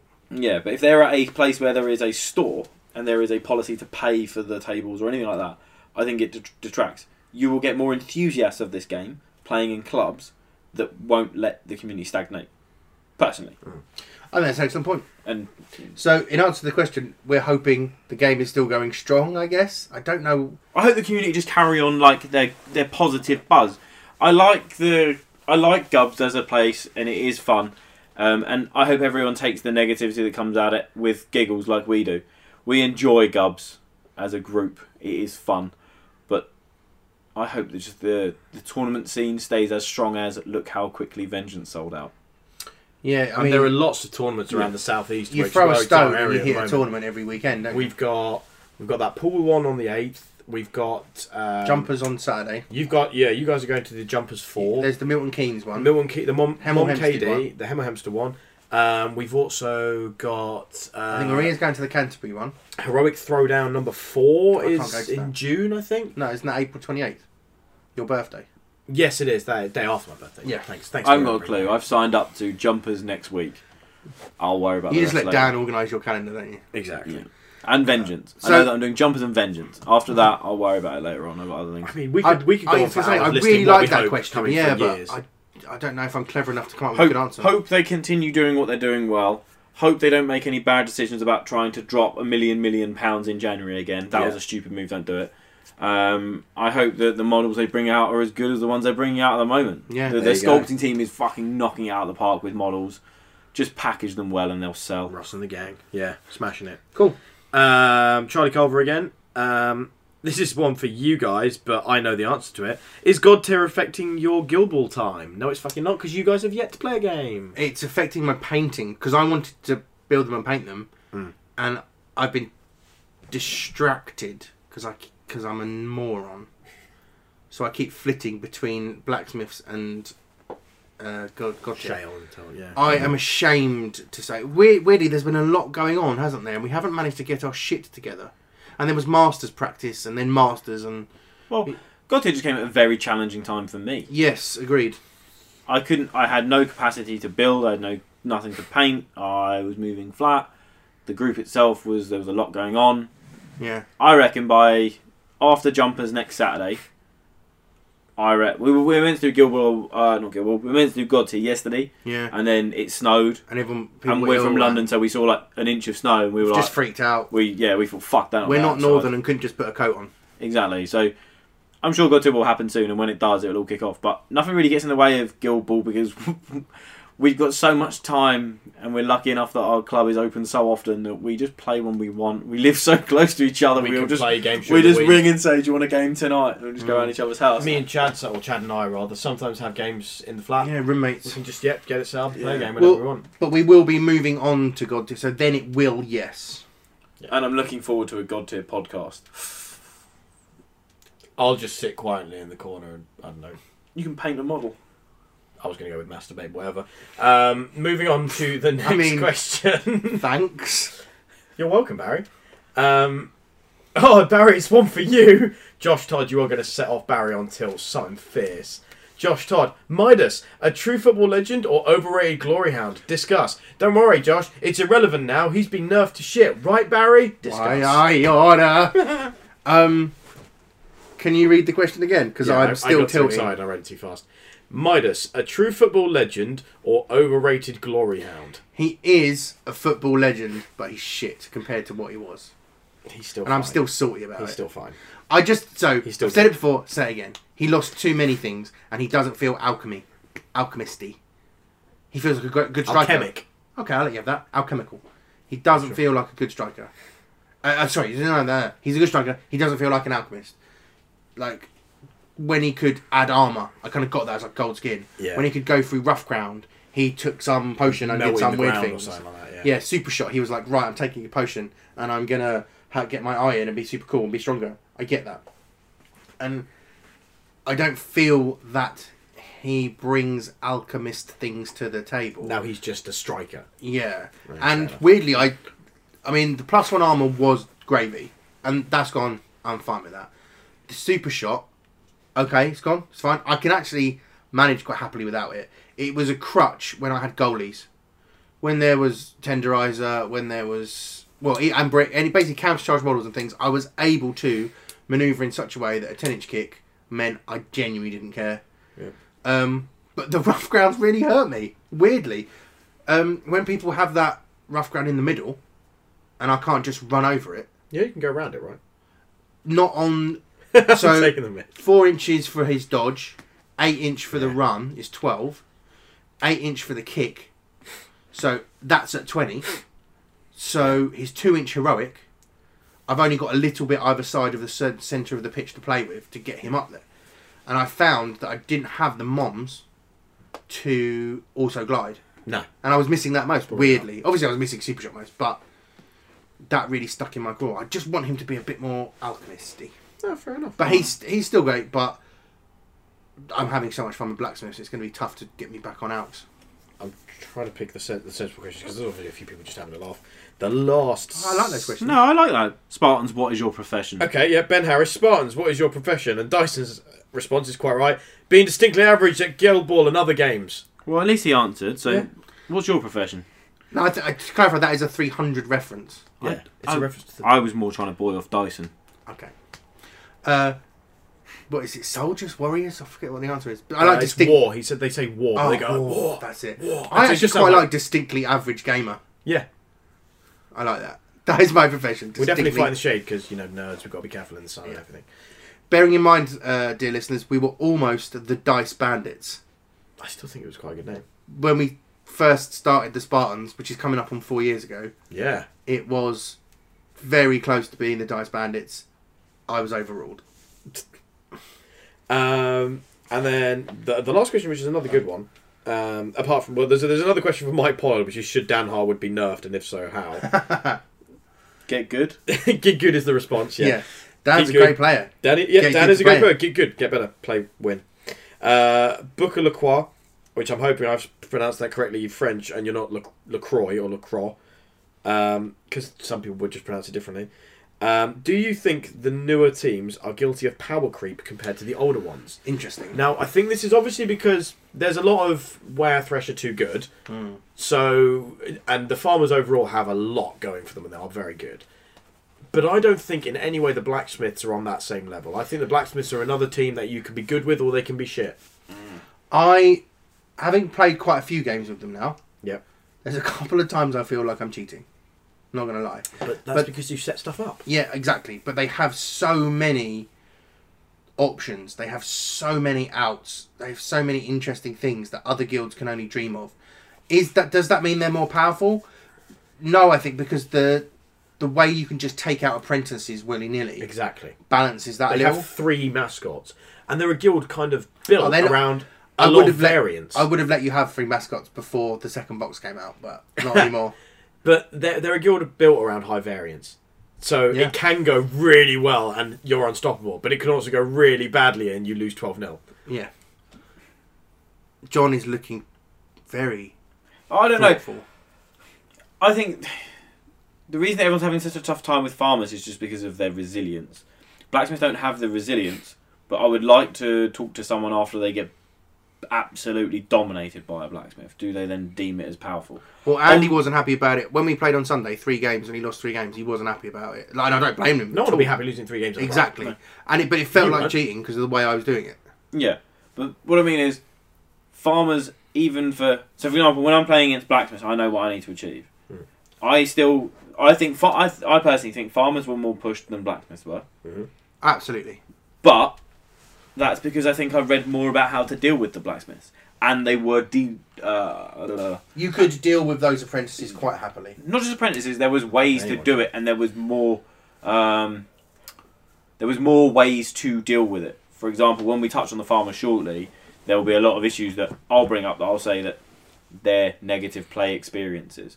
By that, I don't mean that it's the way that negative play experiences everyone else is having. It's you can plan so much around them that you can't counter them.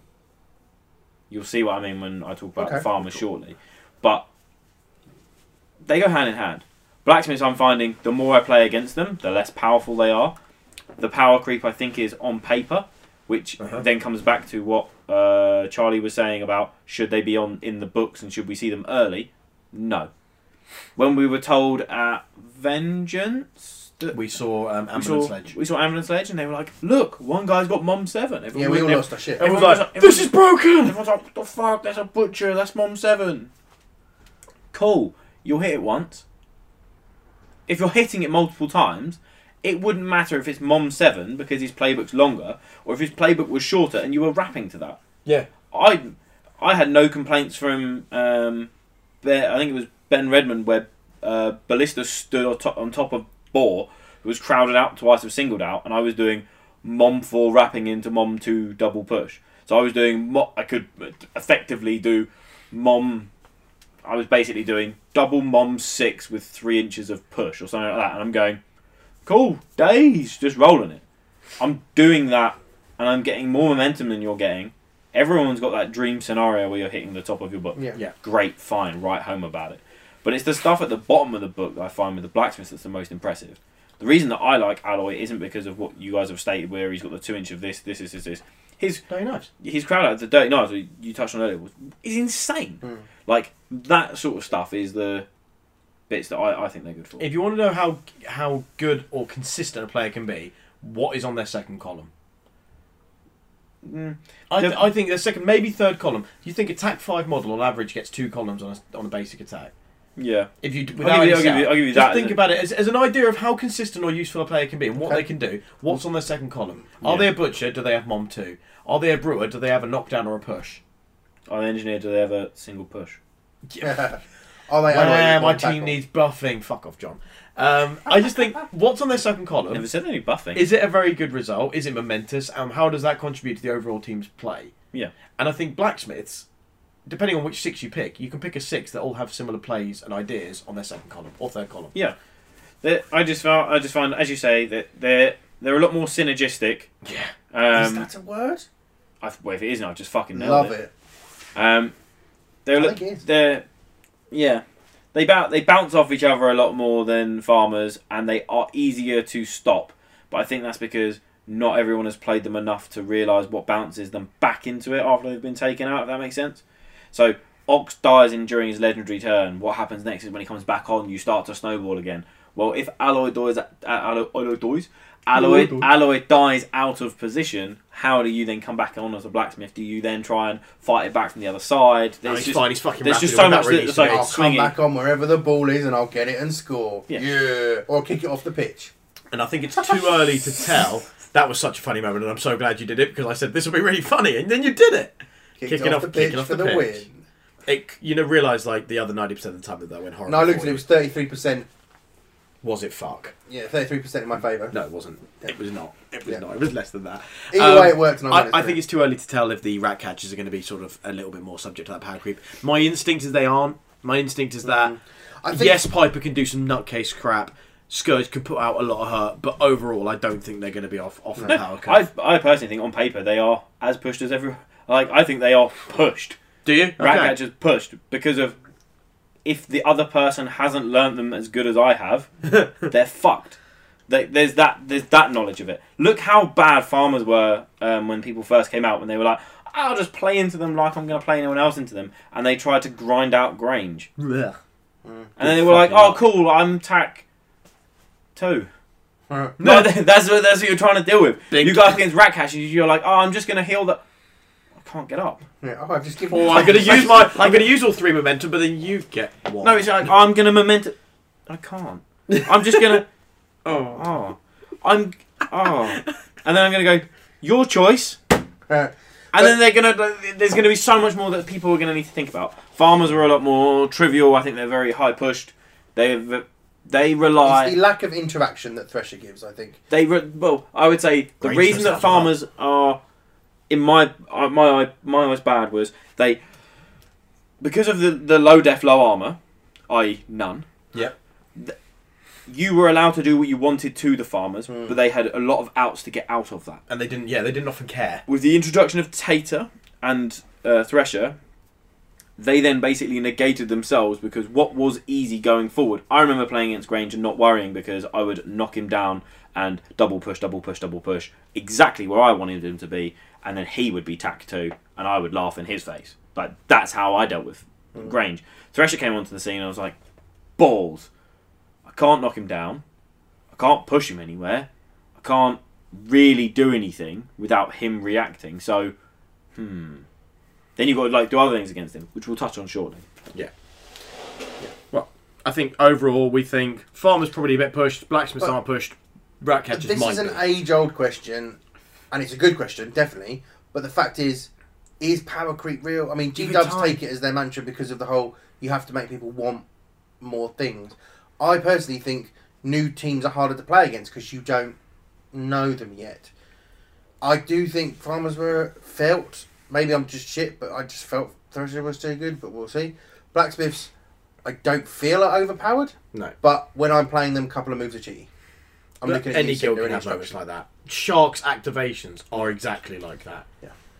So is power creep real? Yes. Is it with this? Maybe, but the I thing don't think is it's world ending. because Steamforged are good at erratas. Well, let's see. Well, Barry, you've mentioned erratas, and I think what we're going to discuss next is the Farmers errata, which dropped as of today. Today being Monday, 5th of March, 2018, at 12 GMT. Oh, we have time travel. Marvelous.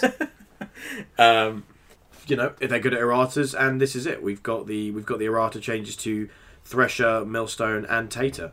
If I'm honest, they were hit a little harder than I thought they were going to be. Agreed.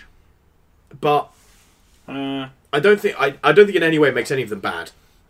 It solves not problems. I think Thresher mainly had a little too much going for him, but it was his interactions mainly with Millstone and Tater. They were the power 3. That 4-inch now it's 4-inch instead of 6-inch. Well, let's go through the changes, What? Barry. Please do, Matthew. Step by step.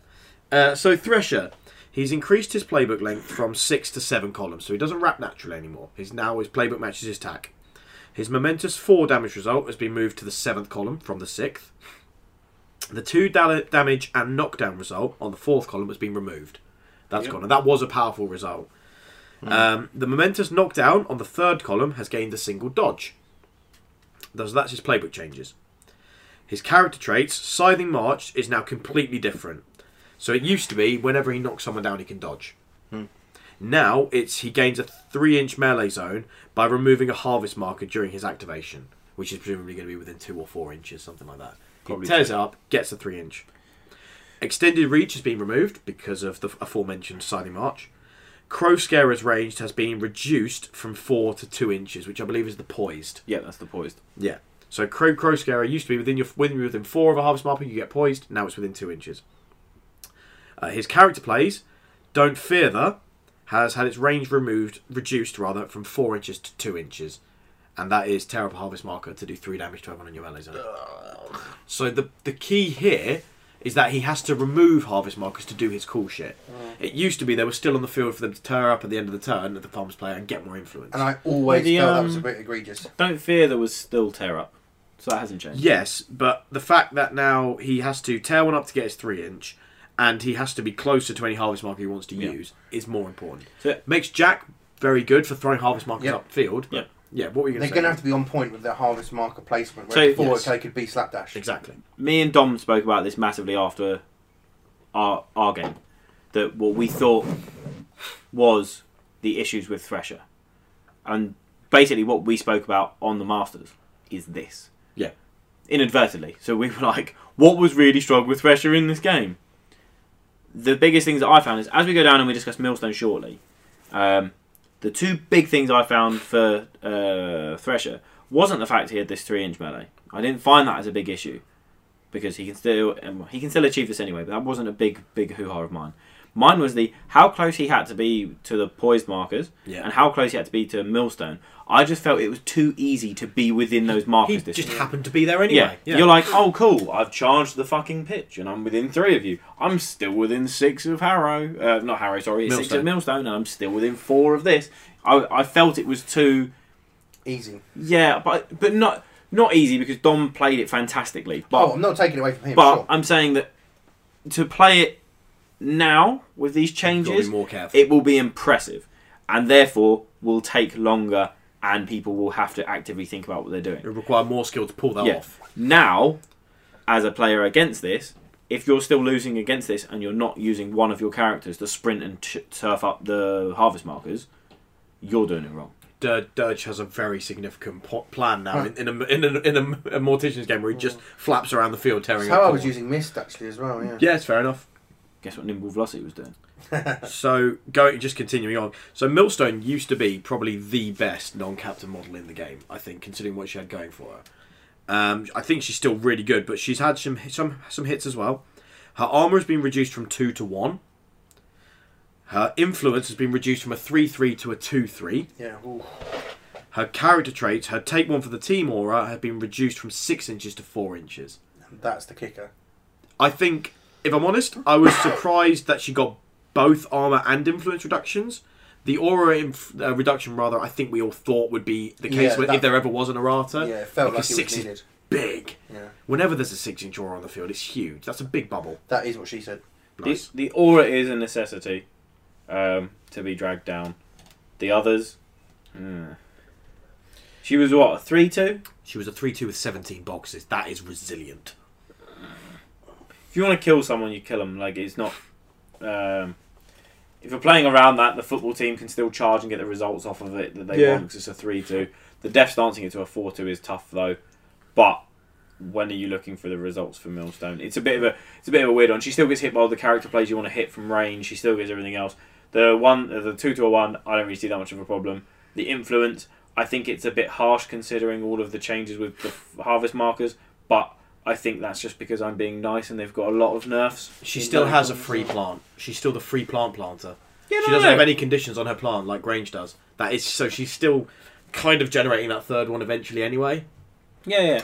I mean, neither of us are farmers players. I'd be really interested to know what someone like Dom, can listen to Strictly the Worst and see what Mr. Alex Potts, because he's like Mr. Farmer. Really interested to see what those guys have to say.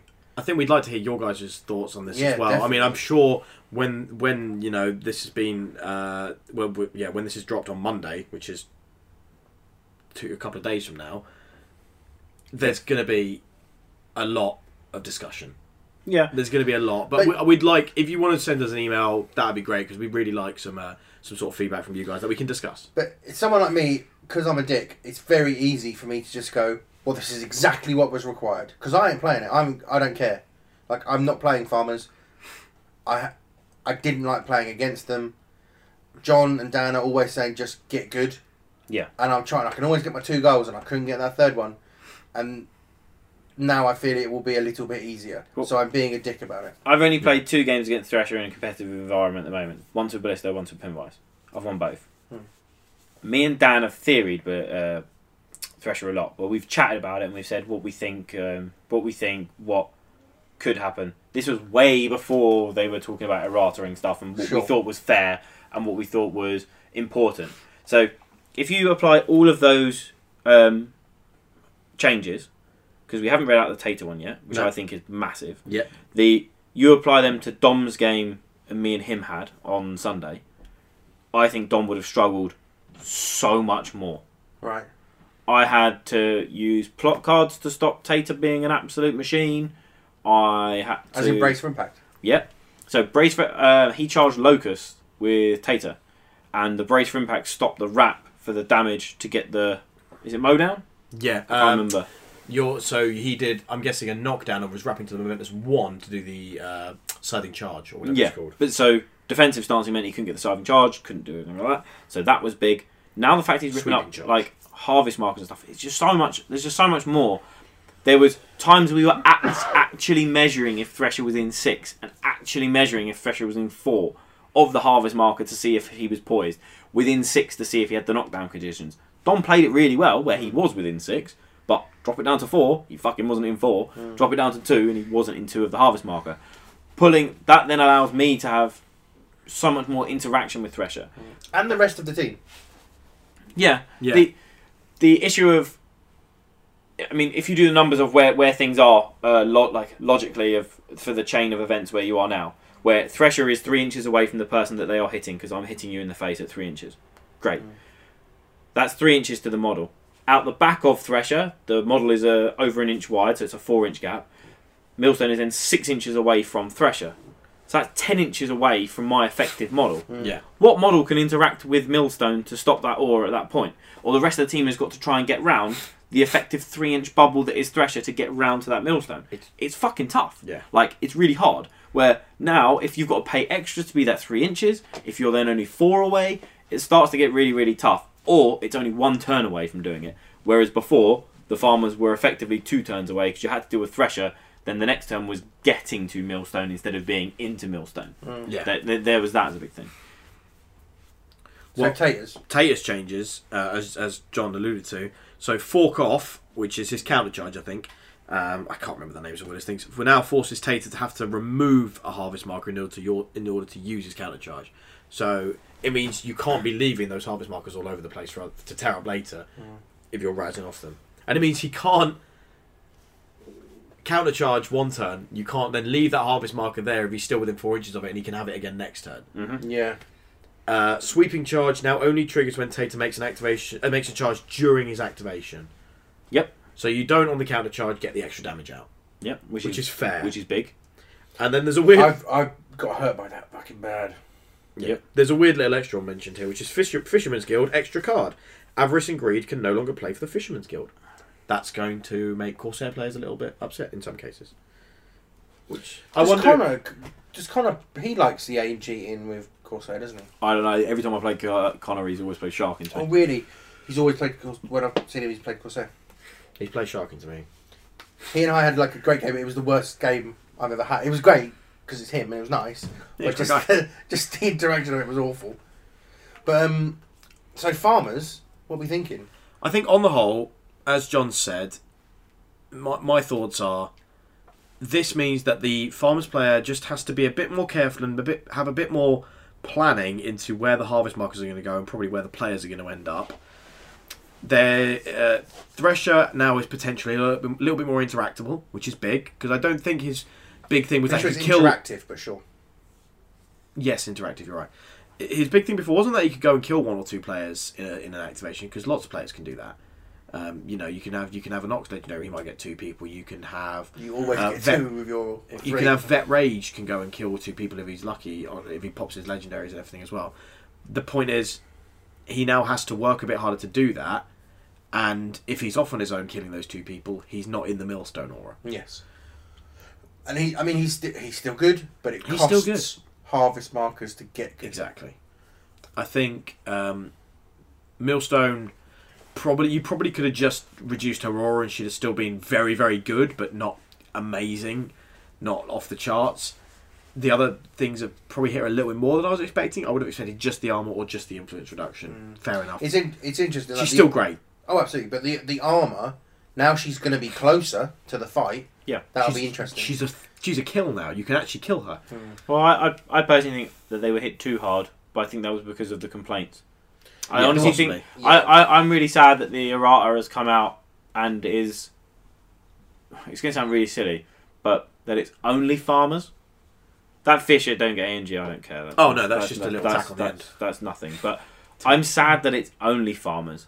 I'd have liked to have seen maybe a blacksmith tweak. I don't know what, but they're. No, please don't touch blacksmith. No, Leave but this them is alone. But this is what They've I mean. been forged. Stop hitting the metal. No, but I would have liked to have seen like a tweak where they're conceding that this is because no one's discussed anything, and the whole of the community is piss moaning about Thresher. This has happened. Personally, it's reactionary. This is what I think. But it would have been nice to have seen a tweak here, a tweak there, or something else, because otherwise, which I bet when this goes out as well, the whole discussion is going to be about this and whether or not it was a knee-jerk reaction to the community. Was this just which them is going, sad? "Oh, we fucked up"? I think the good Farmers players aren't going to be worried about this. No. Good players are good players.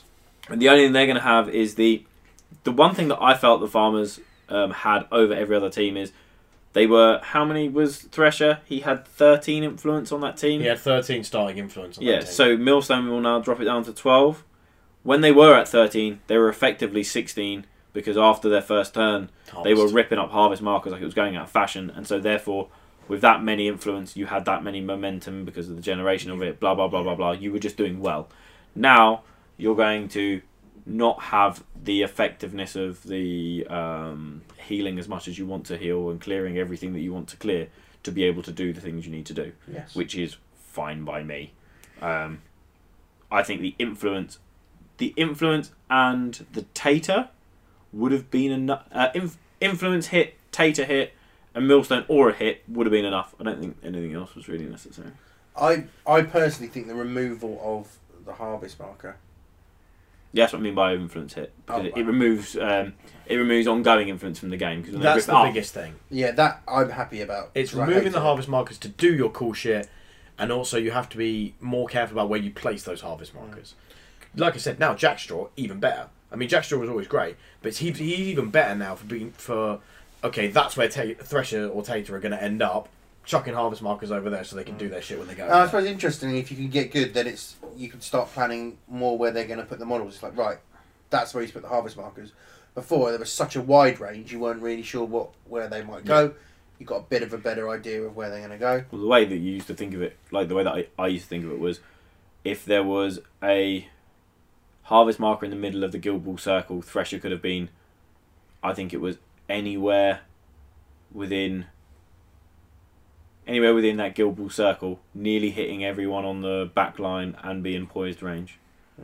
Yeah. There was lots of ranges where if you just imagine the table and put Thresher down on a place, you could effectively put a harvest marker outside of threat range of the enemy team, inside poised range of Thresher, and inside range of counter charge from And Tater. Millstone can be You on just the go- other side of the circle. Yeah, you're like, this is getting a bit good, guys. I mean, so in answer to the power creep question, does that mean if we've had this errata and it's a nerf, does that mean that Steamforged accept that there was some power creep? I don't think so. I think it's reactive as opposed to Proactive. power creep. Yeah. Okay. I think they needed some changes, but I think there are also other models that could change. Grange is still freaking amazing. I think this has made Grange go the other way. As in, Grange will be now with the primary choice. I think they're both amazing captains. I think they are as well. They've both got you've got very good utility on both, but I think Thresher's 8-inch kick just leans him still in the victory. Love that kick. The 6-inch activations with him are properly good. Yeah, 6-inch, 6-point activations. Grange is still amazing, but that 8-inch kick just is insane. 8-inch kick with a 3-inch melee just means that if you place that ball incorrectly, I'm going to score a goal and really annoy you. Yeah. That's it, guys. I think we've sort of it doesn't have to be a long thing, but I think we've summarised what we. I mean, yeah, there's going to be so much chat about this. There's going to be a lot. There's going to be a lot of tilt, and there's going to be a lot of people going, "Yay, ding dong, the witch is dead." And there's also going to be a lot of Farmers players going, "What the fuck? We didn't need to be hit this hard." Yeah. Well, we'll see. The only actual last thing to talk about, Oh yeah. completely off the schedule that we didn't even write down, is the announcement of the WTC teams should be coming up. Oh, Oh, it'll probably be this week. Oh, and you and Dan both applied to be captains. Didn't get it. So we did tick the box of if I didn't get a captain, will I get a player? So we both ticked that. So now we're waiting on the committee's decision of the players, Oh, well, good luck. which would be interesting. Fingers crossed we both get it because we've both got great banner. So why wouldn't we? Hashtag bring the bants. John. I kind of put it on my application, so it's kind of got to be right. What, you put hashtag bring the bants? He did say he brings the bands. Brilliant. This guy. So, I would like to say thank you so much for everyone who's been downloading and listening. Thank you so much for everyone that's interacted on our page and the Cubs page and given us questions. That We've was got really so great. many questions. We're like 30 comments. I know, right? It's great. I would also like to say at the end of last episode, I did put out a desperate plea for people to email us. Oh, yeah, you want mail. That's one. And guess what, guys? We got one email. And it was from Andy at the Spartans. Oh, was it Andy? Yep, Okay. it was Andy at Spartans. And he was suggesting, I think it was the name of your flat. As this is Kingel's Gaming Emporium. Love it. He was suggesting the name of your flat. I'm not going to say it because I think it would be fun to run a competition. I like it. What, for naming my flat? Yeah, like if this is the Kingel's Gaming Emporium. area of your flat. What is John Parrish's place called? Okay. Mine So was his just- is the first entry. I think mine was just going to be called the Matt Cave. I know it's kind of obvious and simple. I You mean, don't like it? I'm not loving it, Okay. but I'm not gonna. Well, anyway, we need to figure out one for John. Yeah. John's got a proper So game. if you've got an idea for John's flat, no, stop farting for the love of God. That's not. I mean, Oh, mate, that's sewage. Oh, that one came out with its boots on. Oh, fucking hell. I don't know what to say. Hashtag Oh. content. Oh, you cut it with a knife So- and fork, No, I'm leaving that in, John. I'm leaving it in. mate. So, if you would like to email us at Jesus rollbetterpodcast Oh, I at can taste it in my gmail.com. eyes. Oh, If you would like to email us at rollbetterpodcast at gmail.com. like fucking Please email do. address or something. Like, Trying to smooth the air around me. It's rough in here. we need a fan. Oh, guys, fucking stop fucking pushing it my way, you can. Right, Back back on track. Seriously, thank you very much for listening, guys. Please do continue to download, send us emails, comment on the Facebook page, anything. Just stay in touch. We love some interactivity with the community. And if anyone enjoyed my post-music recipe, please do let me know. I know Sam Page did, and he messaged me privately and we chatted about it. I'm hoping friend of the show Sam Page has indeed made some gnocchi with mascarpone sauce. And as always, please do roll better. There we go.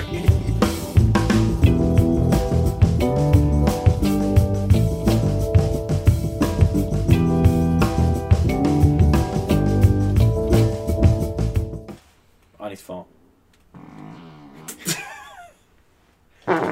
Safety. Dear listeners, that was I'm gonna take a John break. farting and Matthew farting. No, he fired and I answered. That's different.